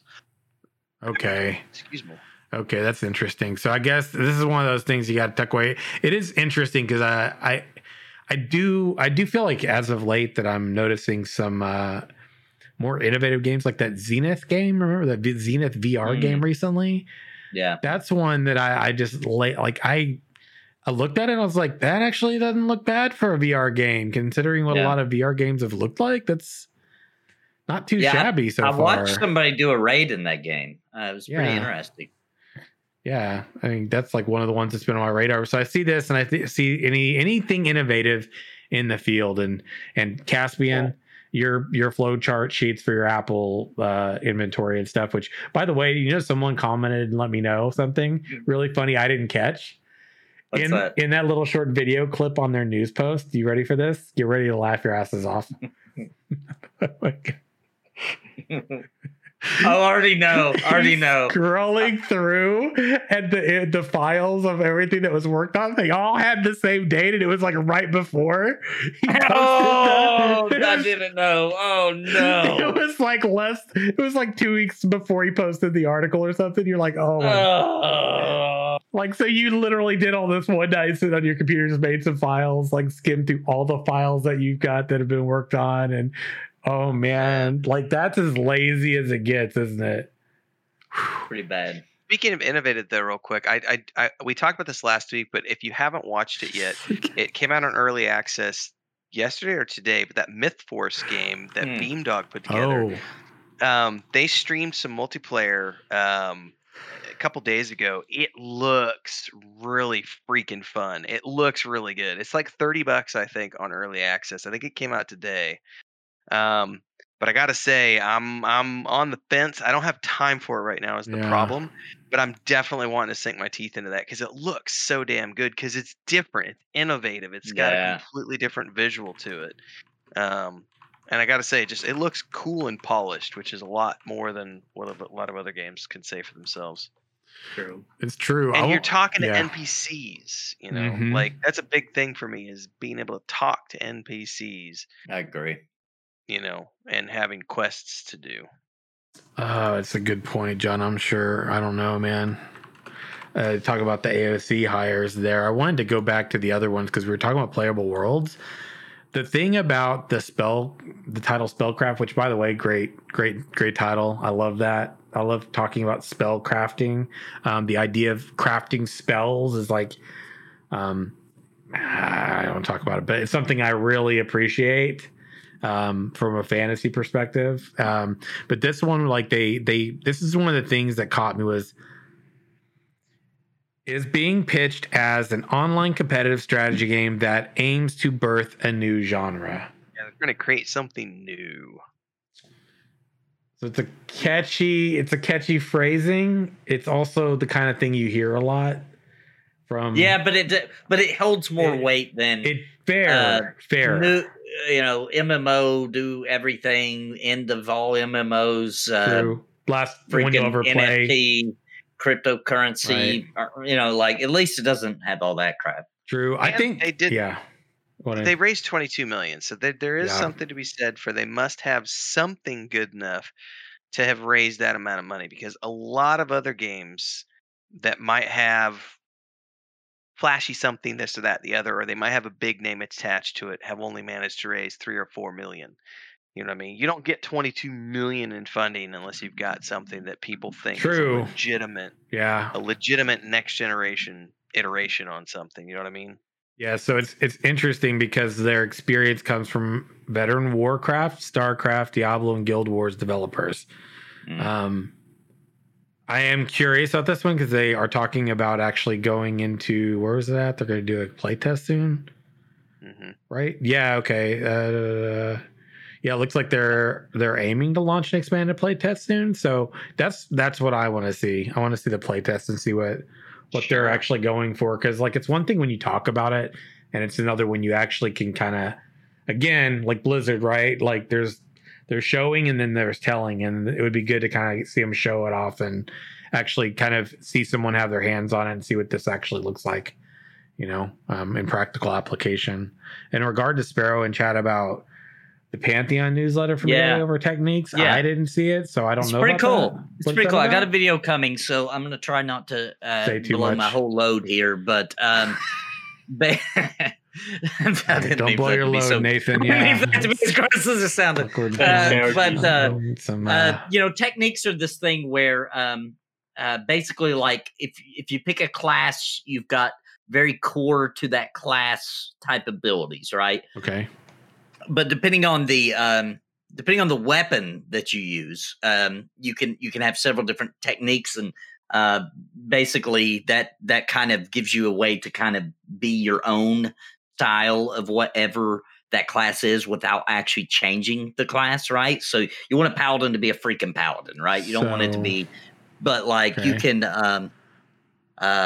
So their weapon abilities? And you can increase these techniques, right? You can kind of master them, and you can say, ooh, I really like this one, so I'm going to invest more into this particular one because I like that ability or technique ability. And you can do that with your core class skills as well. So this just adds even more layers to building your own class, the way you think that class should be or the way you like to play it. So it's just another layer added to the combat that I think is really cool. That sounds like Augmentation in Ashes to me, doesn't it? Yeah, it does. Yeah, it sounds like exactly what they're doing with the augmentation system. So it sounds like they're planning on creating a technique system, which will probably work similarly. The difference that I hear there, though, is, did I hear you correct when you said that the classes will have specific types of abilities that are linked to weapons? Related to weapons? I mean, maybe sometimes, but no, they're saying these are two separate things, right? Okay. Like, and there's more to techniques. Like, okay, the more you got it, you build up like through. And once again, I read this real quick as it works, so I may be fumbling a little bit here, but you build up through auto attacking with that weapon type, or what have you, and you build up to be able to do these special techniques. Okay, so they're class techniques, but they're based on weapon line. So like you could be a paladin that uses a halberd, or a sword, or a mace, and that may change what techniques are available to you. So basically, it sounds almost like some sort of a weapon progression to unlock class skills. right? Like utilizing like weapons to progress your class alliance. So basically, if you like, we're doing like sword and board, like maybe you could unlock something for a technique that's like class specific because you were utilizing that and progressing far enough to Yeah, unlock sort of. it. Yeah, Interesting. yeah. So, like, I want It's to a read little this one different. line from it. Okay. I think this kind of helps a little bit. Sure. It says, for example, while a rogue may still favor daggers as their most proficient and potent weapon for burst damage, they may find themselves preferring another weapon depending on the specific demands of an encounter or even their group composition. So, crushing weapons such as maces and hammers, which can stun and disorient targets, can be a powerful tool in the hands of a rogue seeking to flex more and more crowd control oriented role. So, wow, you can kind of, like, we seen it actually in pre-alpha. We got to play for the community, and the rogue was able to crowd control because we didn't have a class in the group to crowd control. So the rogue was doing that. This is going a little deeper where it's like weapon based, like weapon related though. Because because I need to do this one roll today, I'm going to use this. Okay. And I'm still a rogue. It's got all the roguey stuff, but now I've got some extra techniques I can invest in. So this is basically like weapon progression to access utility for situations where maybe you wouldn't otherwise. I think so. Okay, got it. Yeah. That's interesting. Reminds me a little bit of New World, actually. Interesting. But with that, I mean, New World was pretty much the weapon you used to find what kind of role you had. I think in this case, it's you already have a role, but you can kind of, meander into kind of other more hybrid stuff with a different weapon, it looks like. I see. That's interesting.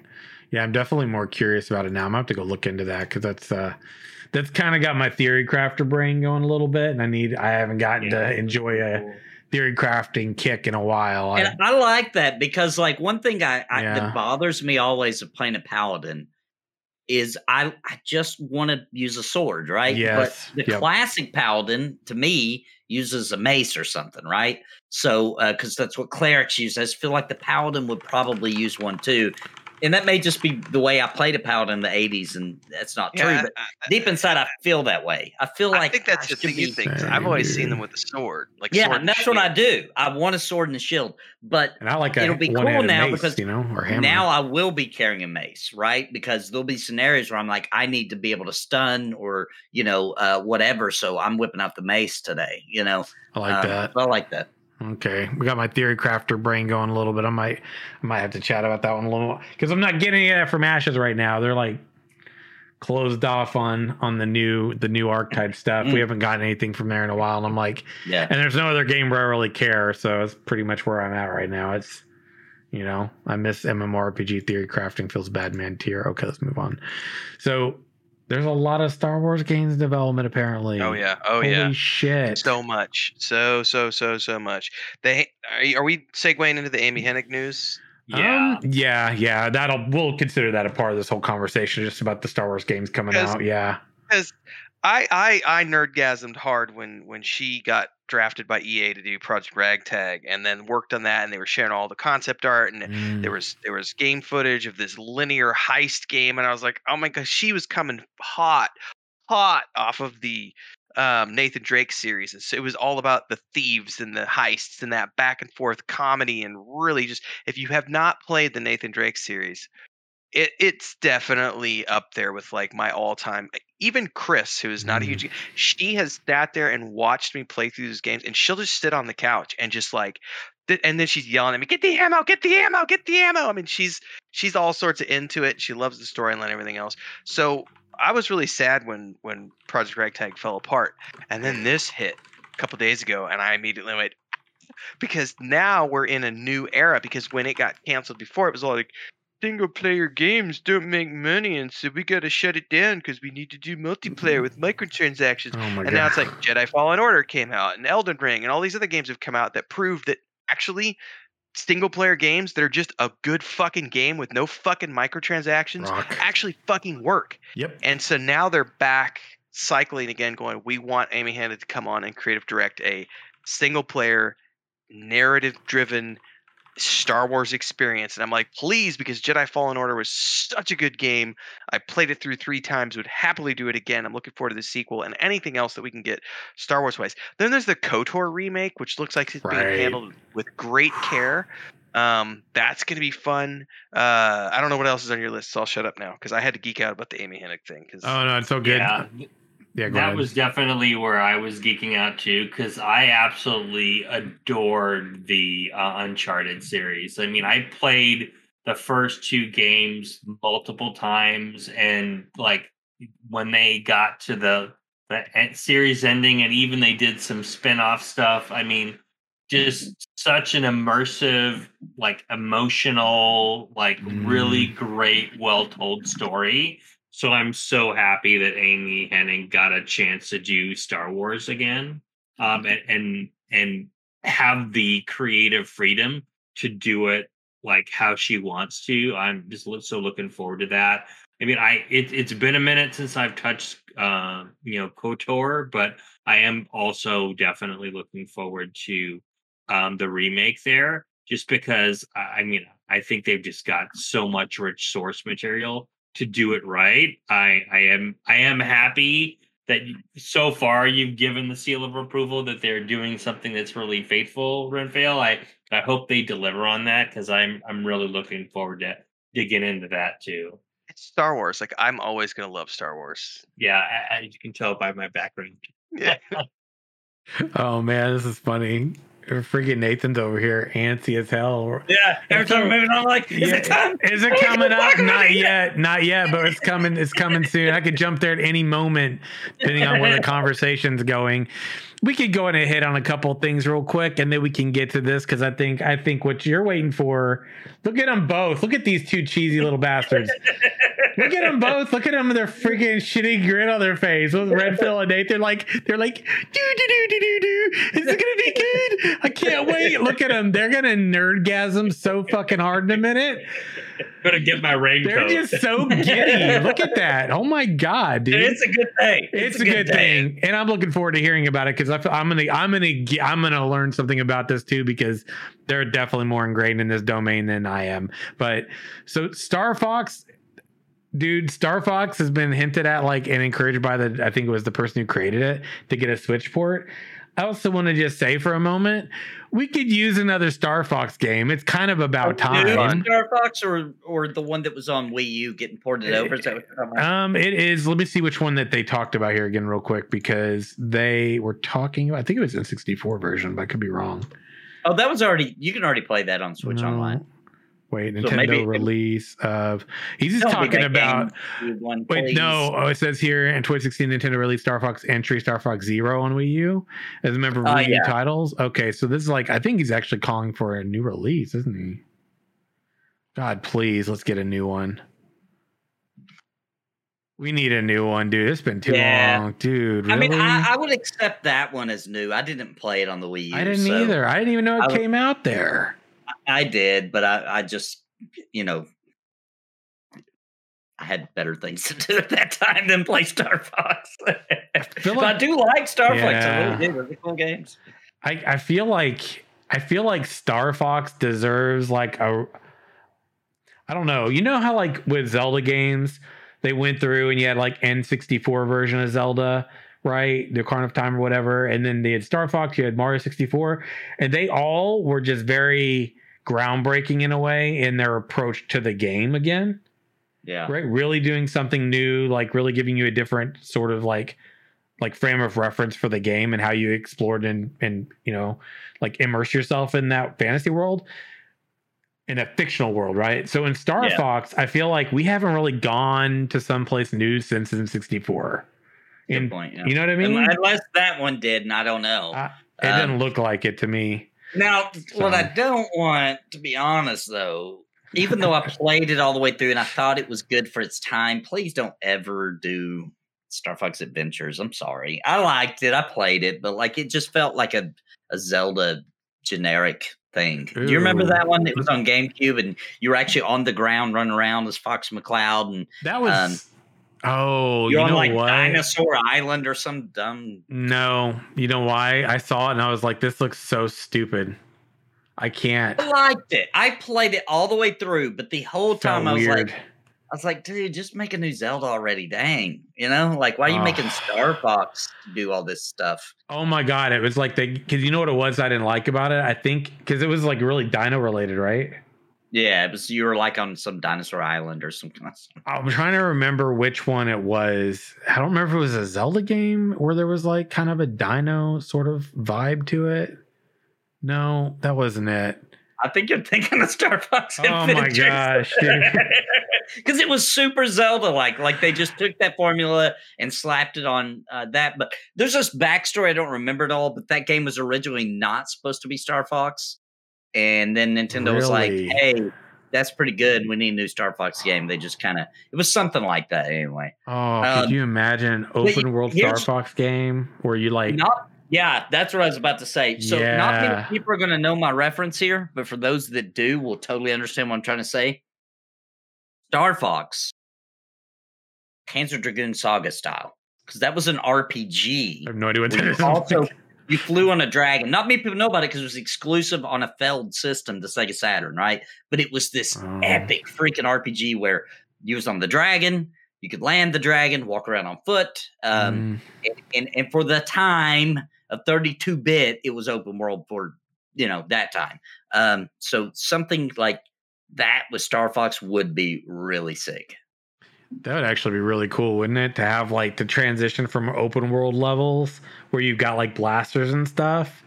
And you like land in a town, upgrade your ship, and freaking meet some people, get some quests, and then take off back into another planet. Oh, you know how like Star Wars: The Old Republic had like you had like your planets, and then you had like the space stuff that you could do.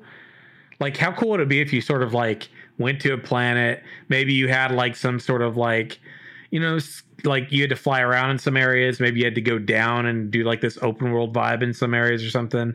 But you've got like these levels where it's like you're exploring the world and doing the ground part, but then going up and going and like actually doing the space part and had to like balance it out. That would be cool. New. That would be different. It'd be cool. Yeah. Okay. So you guys itching for it? We're almost there. This one's going to be brief.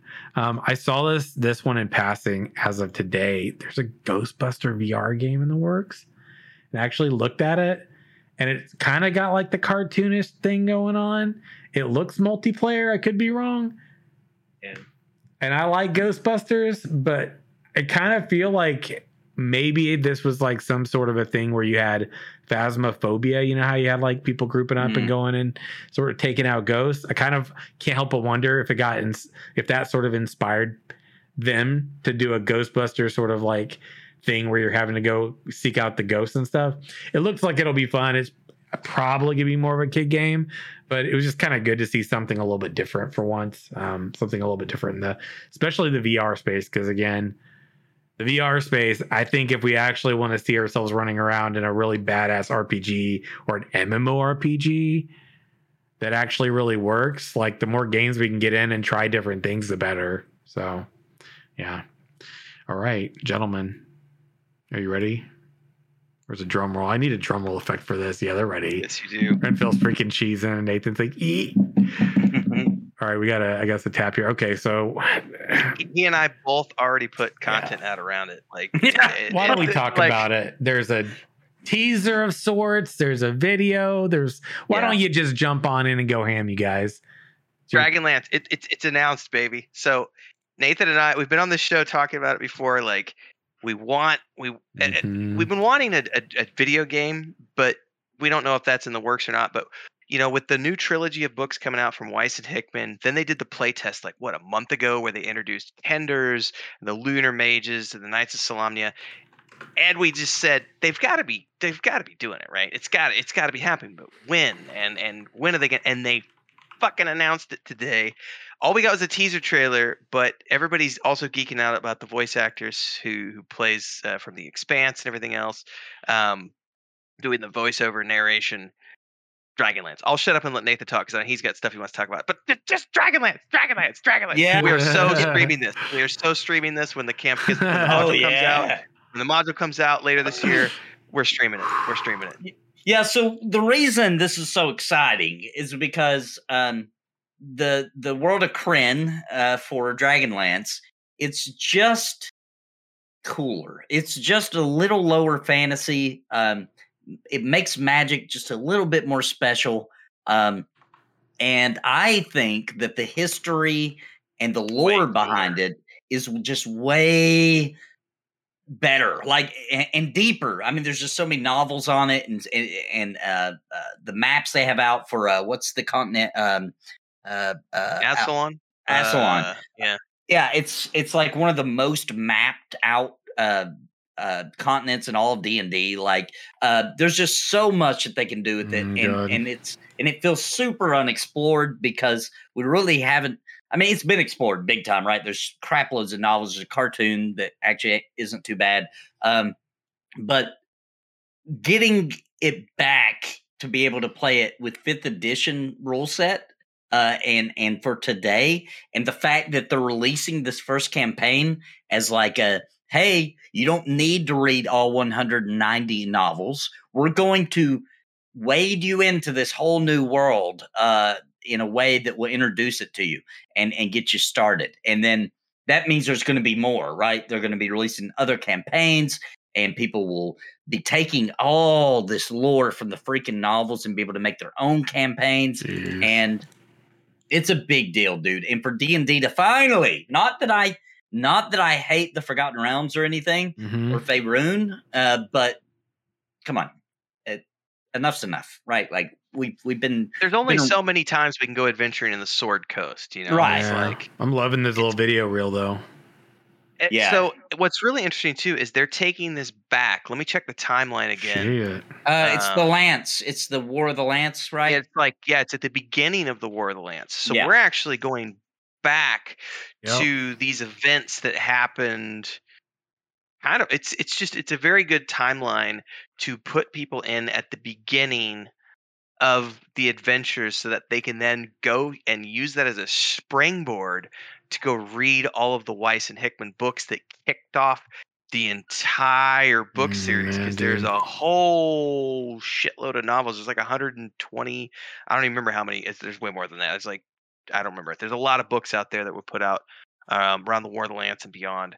So we've got established heroes, we've got established history, we've got the Cataclysm, we've got all these different things going on, and we have the traditional races, but there's 3 different versions of the elves, but we also have the Kender, which the Kender have never been playable as a race before. Everyone's always only ever had hobbits, or halflings as they would be called in Faerun.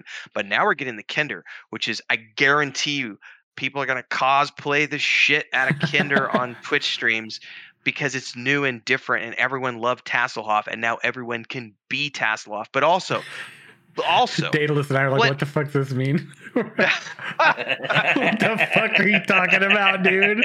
What? I'm thinking of David Hasselhoff and some shouts. I was too. What the actual fuck?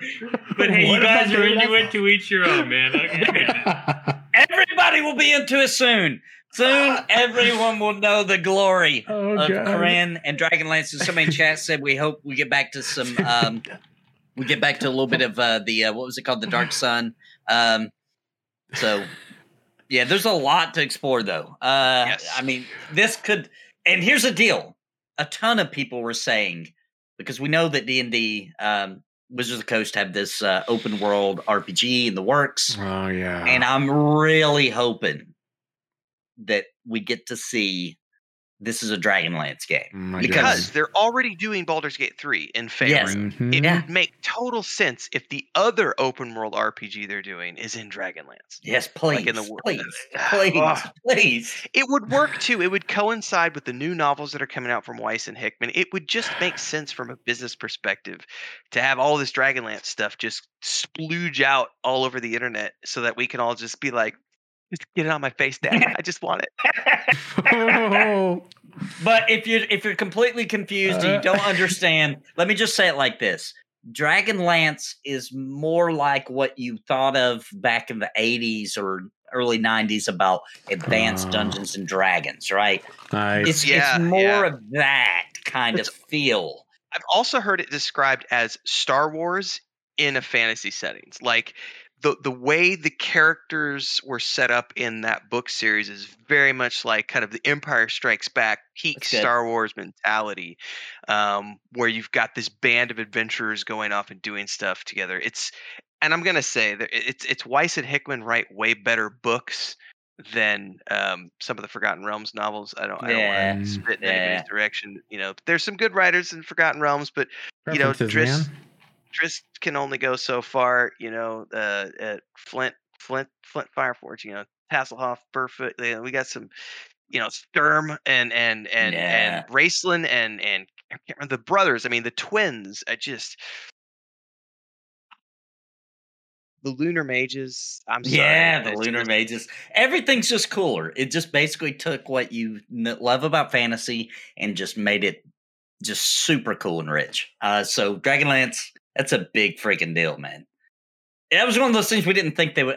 Like we always say, we hope they do it, but like we're Yeah, like, you've yeah, been right, talking they're about not it. gonna do it. Dude, you've been talking about it on this show for like ever since the beginning. Since I dude. came on the show, yeah, Ever because that's since like the a beginning. it's like a typical thing. My wife doesn't even know what the hell I'm talking about. We'll just be driving. I'm looking out the window, I'll be like, man, I wish they would just do something with Dragonlance. Like, there's so much material there. It's the thought you constantly gravitate back to. Like, Nathan, you having a stroke, hun? So I saw somebody say the twins in chat when you were talking about the twins. What's so significant about the twins? Anybody from So that the one? twins are if you go back and read the original Dragonlance trilogy of books. So Hickman, Tracy Hickman was the one who created the setting with his wife. They both got hired on at TSR at the time to flesh this setting out and sell it as a campaign setting for Dungeons and Dragons, right? As instead of Eberron and Forgotten Realms, they had Dragonlance setting. Then it was okay. We're going to put books out in this world, and Margaret Weiss came on to co-write those with Hickman. I believe she was an editor at the time and was also working at TSR and worked with him. So they put out this trilogy of books that introduced a series of characters. And I'm not going to lie, I've said this on the show before. Everything I'm doing with the Weave and the Void, like the business plan, the setting first book series, that's all based on like I totally like based it all off of the model. I took the business model aspect of it and said, I'm going to build the setting. We're going to write a series of novels around it. Then we're going to put the video game in it. That was the business model that I looked at because it worked and it was a brilliant way to do things. So in the novels, they've established the main series of characters and two of the characters are a set of twins. One of whom is a big burly warrior with low intelligence who is just kind of big, dumb brute, but he loves his brother to death. His brother, on the other hand, is a basically chaotic evil. I only care about fucking power to the point where he sacrifices his physical health to get as much magical power as possible. He has hourglass eyes. He can see people dying and aging in front of him. He's so sick. He's like constantly catching sicknesses, and his brother's like carrying him around and has to constantly protect him. But when the magic time happens, like Raceland, the twin with the magic powers, and Cameron is the physical one, it's just this juxtaposition of super physical strength with super physical or super magical strength. I mean, and Raceland's storyline, I mean, he ends up becoming like we're going up against the god of magic, and there's just and just in the storyline is so cool. But that's what everyone refers to as the twins because their storyline is integral to pretty much the entirety of the Dragonlance series of novels because of Raceland's involvement in magic and what he does with the Pantheon of Gods. Sounds super interesting. That was that framework gave me inspiration to like actually read more about it now because I'm like I can get behind that. What was the big trilogy? Because like if you're gonna look, there's no way possible for you to read. Like I just looked it up. There's actually 190 novels. That's right? What I was gonna say. It's like 200. There's like 200. Like that's legit. That's how many there are. Hold on. So you're not going to be able to. Yes. Yeah. What? So it started off with Weiss and Hickman. They wrote the original trilogy, and then they wrote I don't know another 20 or 30 books in the series. But then they contracted out.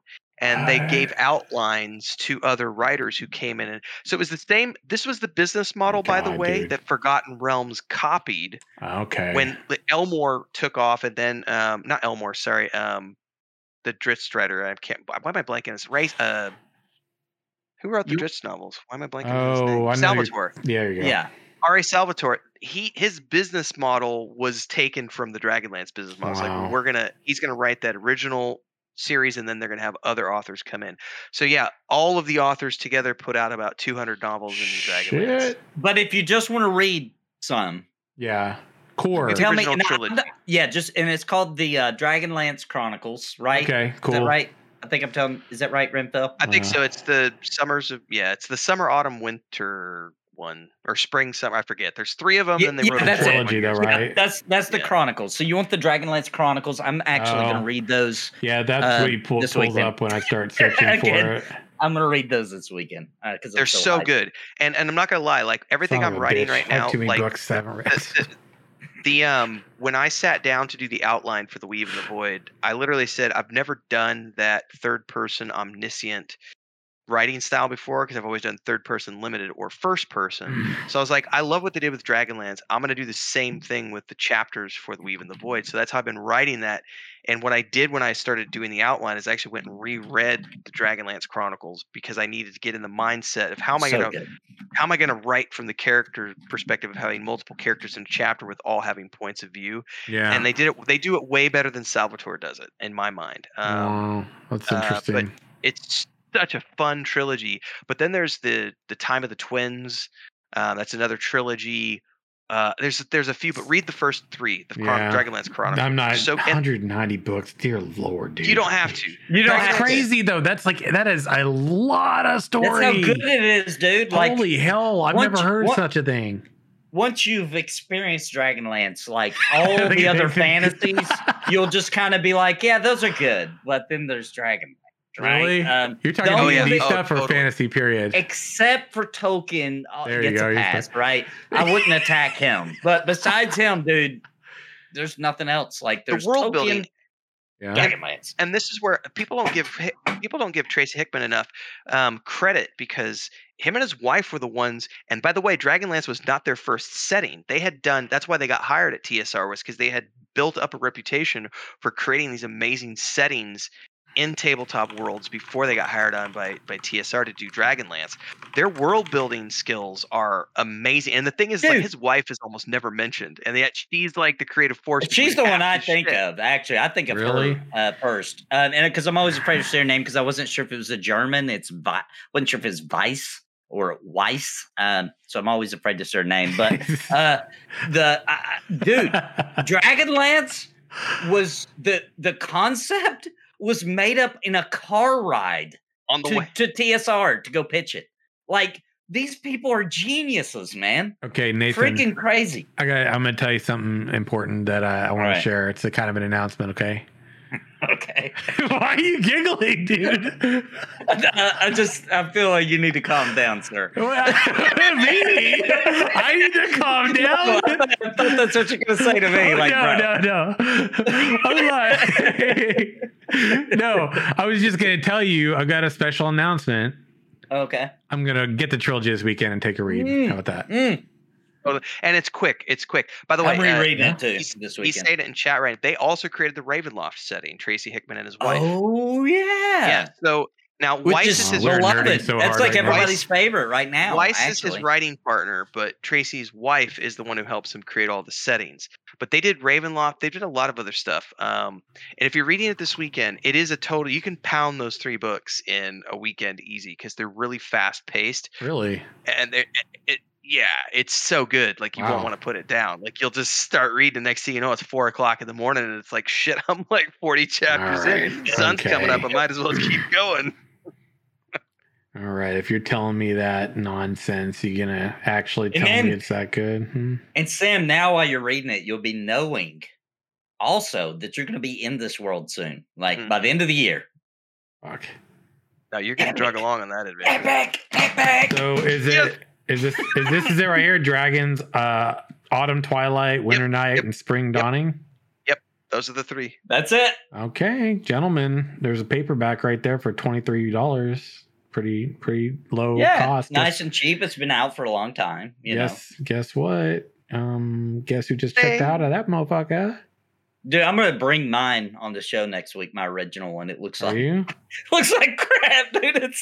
I've fumbled through it so many times. It looks like it's Wait. actually ancient. I only have it on the Kindle now because all my stuff's up in the States. But Well, I just reread them like 6 months ago. I just got told, don't do it, Sim, in chat by Alfino. How come?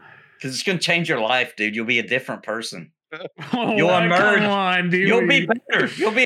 You'll be a better person, but you will change. You will come out and be like, oh my gosh, I can't look at this fantasy crap the same anymore.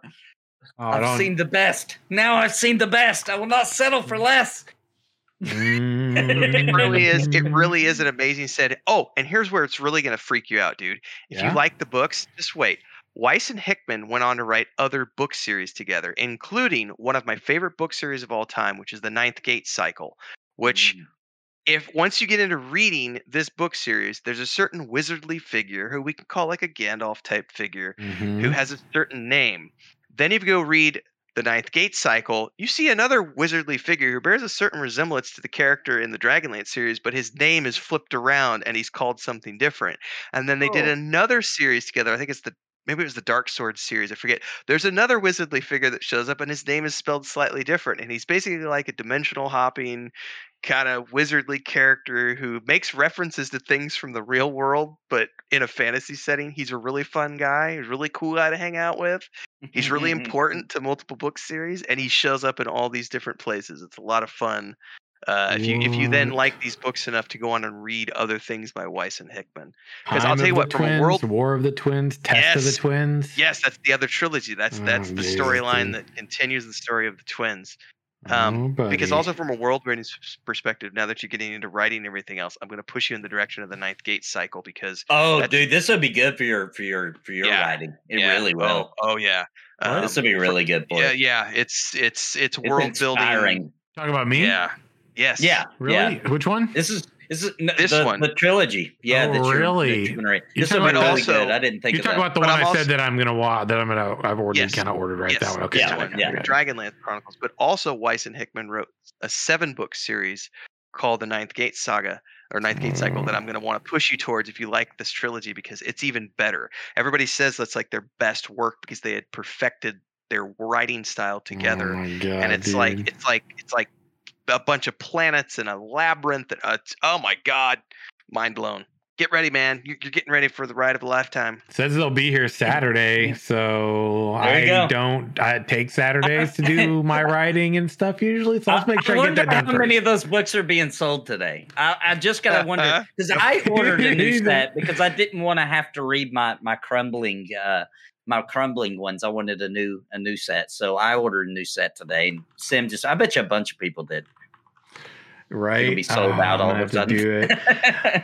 By the way, I gotta say that V Rising game that's on the way right now, I'm actually digging that, man. You know, I actually, I'm kind of stoked, man, because like I haven't played a survival game in a while because I've played like Don't Starve and I've done like Ark. I played Ark a ton and I liked Ark and I really enjoyed playing Ark. Like that was like one of those games where when I was discovering it all for the first time, like I couldn't get enough of it. What do you mean, Dark Sim incoming? Maybe. I think I actually you're a vampire, so you can't be light sim. I know. I was like, I think I said something about what did I call it? Awaken My Dark Side. Yeah, that was the title of the video I did.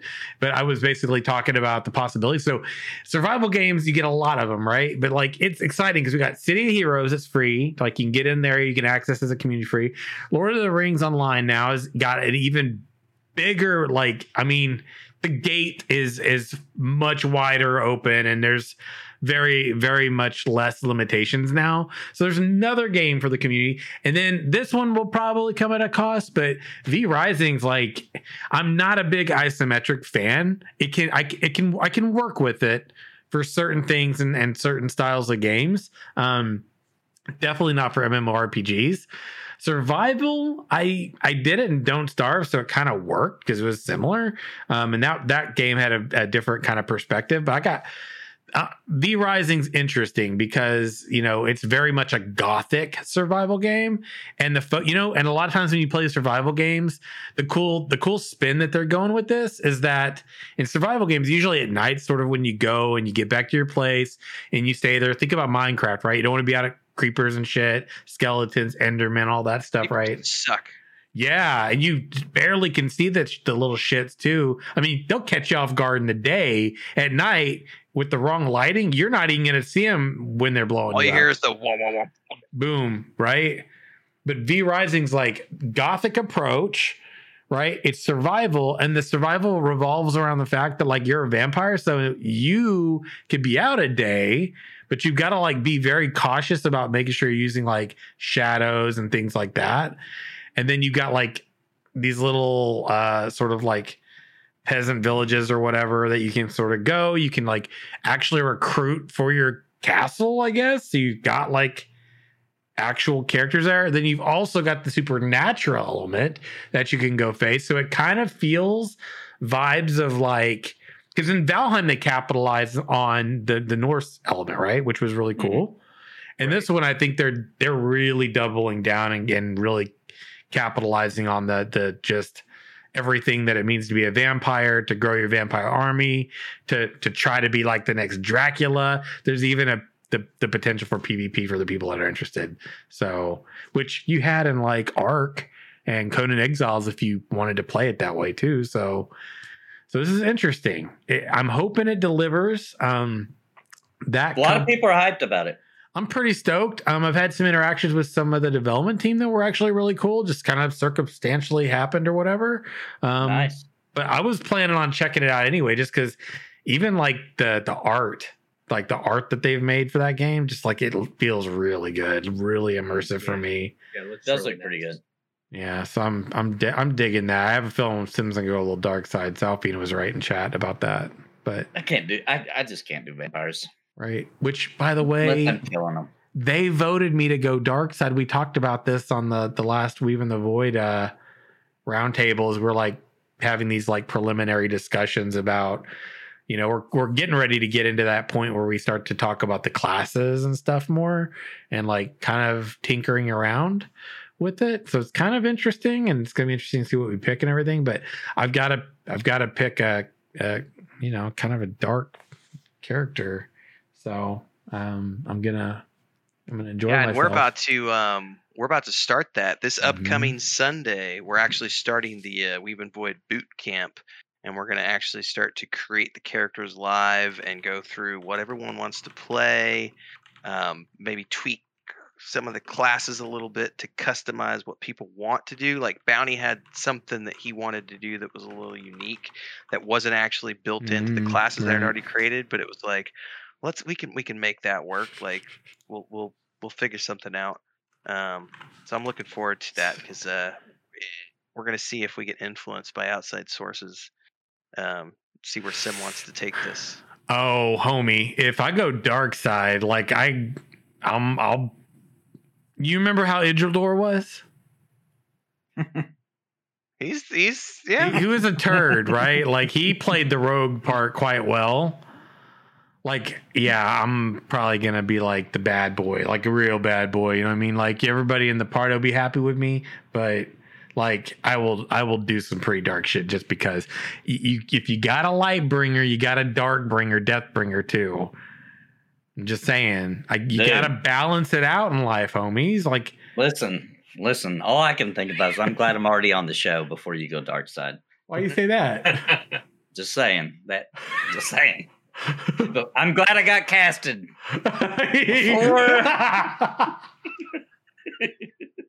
You're glad you got casted before I put on the hat. Before you go dark side. Yeah, that's right. Oh my god, that's so funny. I slid in Smash right before evil? That too. Sparrow said smash evil. Man, I don't know what to tell you, man. Just going to see what happens, I guess. He was talking about V Rising, Cobra King. Yes, V Rising. It's a survival game. It's actually May 18th? 17th.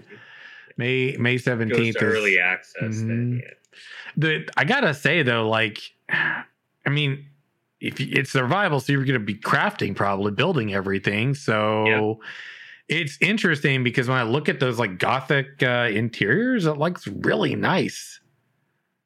It's not like really the kind of style of a survival game I'm used to seeing. So it's gonna be different, man. I'm curious to see how it all Feels works. like the building might be easier too than like something like Valheim. Though I mean, I really like the building in Valheim. Don't get me wrong, but I think this feels like it might be a little easier placement to get something like really mega cool more quickly instead of needing a structural design degree in Valheim. Oh my god! Yeah. No more billings and trying to get. I lost days in that game. I'm like, what happened? What day is it? Oh, it's Monday again. Oh no, dude! Like entire weekends were gone. Oh my god, Alfina's getting all the good clips today, y'all. Dude, glad I got casted. Look, the couch thing's a lie. Okay, you all have to understand. All right, I would never lie to anyone here. Right. If I'm doing something bad, I just don't talk about it. Yeah, I need you to roll a 20 for persuasion right now. I'm really not buying it. I feel like we were all compelled prior to the show to not talk about things. Yeah. Yeah. Remember when we had the big meeting last week, guys?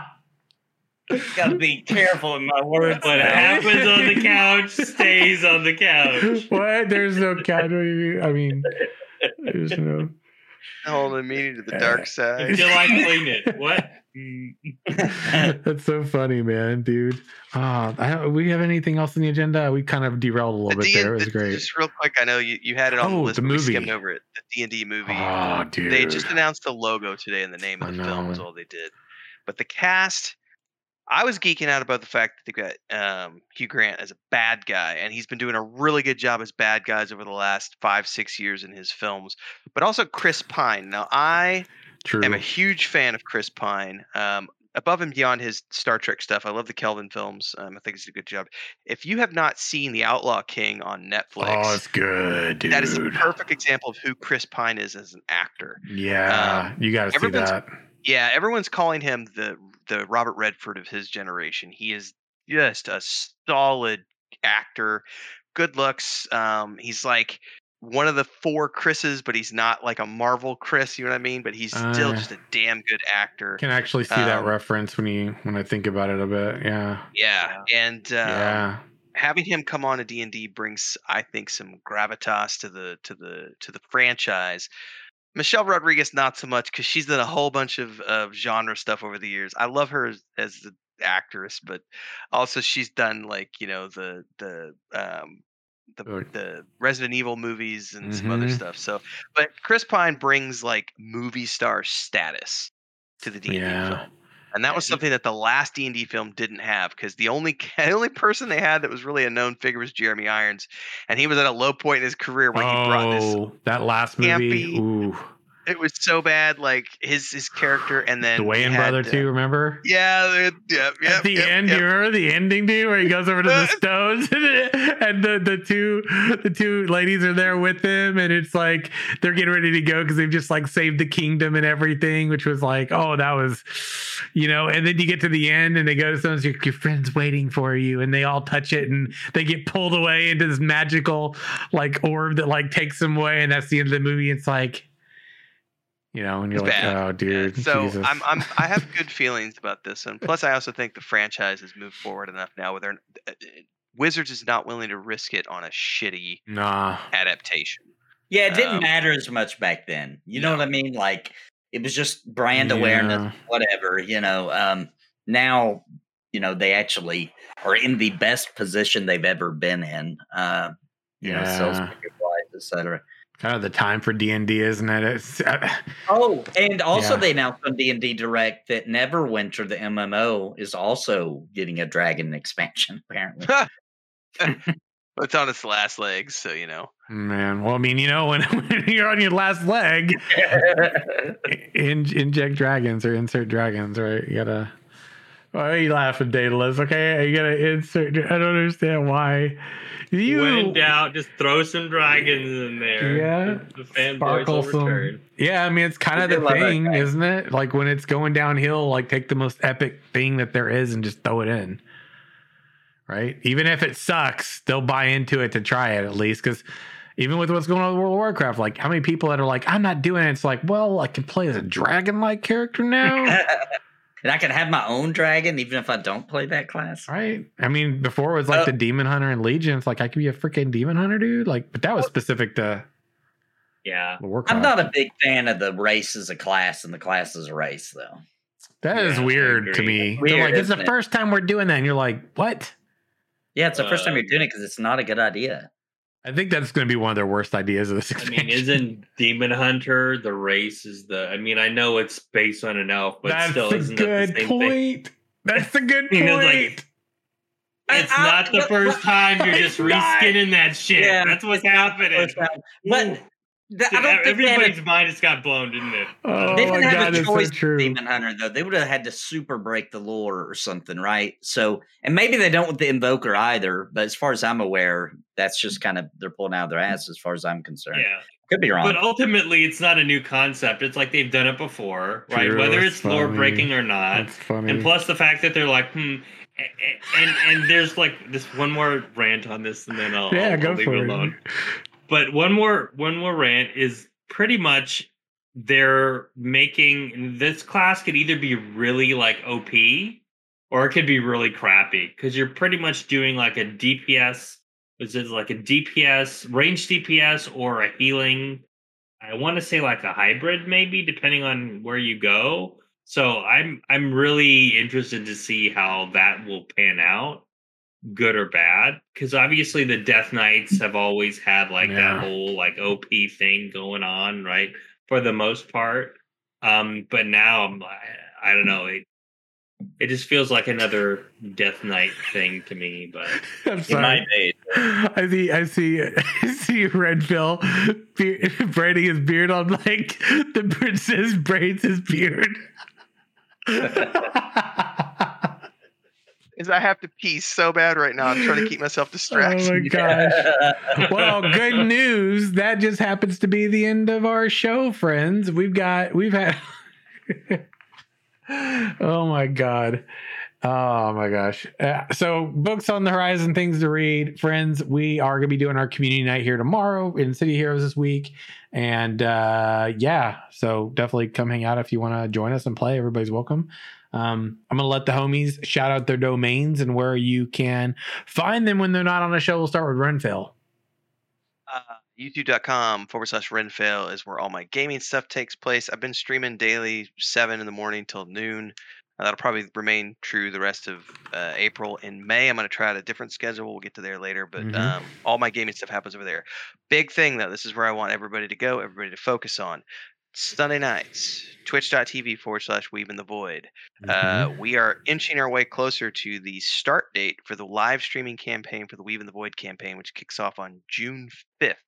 But over the next 6 weeks or so, we're going to be doing the preparation for that. So we got Simmer, we got Nathan, we got Bounty Code, we got Sparrow, we got my brother, we got my wife, all starting to create the characters, the group, going through the lore and everything else that is the world of the Weave in the Void, which again is heavily based, at least world-wise and everything else off of Dragonlance. And the books are just about out. They're due out June 1st. So if you want to pre-order those, you can go over to patreon.com/Wandering Hermits. Nathan's doing character art for those. You can see teasers of his artwork and Christina's artwork on all of our social media channels. So go over there and pick all that stuff up. And also the book chapters are coming out twice a month. Chapter 17 just went live today. There's also a point-and-click adventure game like King's Quest, if you like, in the same setting. You can download the demo for free over there and pre-order that. That's due out later this year. But check all that stuff out. And Nathan. Yeah, you can find me at YouTube as well, the Nathan Napalm, and on Twitter as well. I'm doing the things that Renfill talked about, and then on Monday nights I do the my D&D campaign, which we're running Horde of the Dragon Queen in D&D, and we're almost done with the first book, and then we're moving on to Rise of Tiamat. I'm doing that with one of the developers is playing with us from Pantheon Rise of the Fallen. And and then also we're playing Project Gorgon on Tuesday nights. You just reminded me too. Pantheon Plus on Twitch. There you go. Yeah, you just remind me too. Sparrow, Nathan, myself, as well as some other individuals are going to be starting on. I got an announcement video coming out tomorrow. I'll link it to you guys. But May 6th is our start date. We're going to be playing Project 1999 together on Friday nights. We're going to be streaming those sessions on our individual channels, and some of us will be creating roleplay content around that stuff too. So keep an eye out for that. And Daedalus. Okay, you can find me on Twitter at The Ashen Herald and on YouTube, youtube.com/c/The Ashen Herald. And friends, we might be at the end of the show, right? But we are always looking for more to join the party.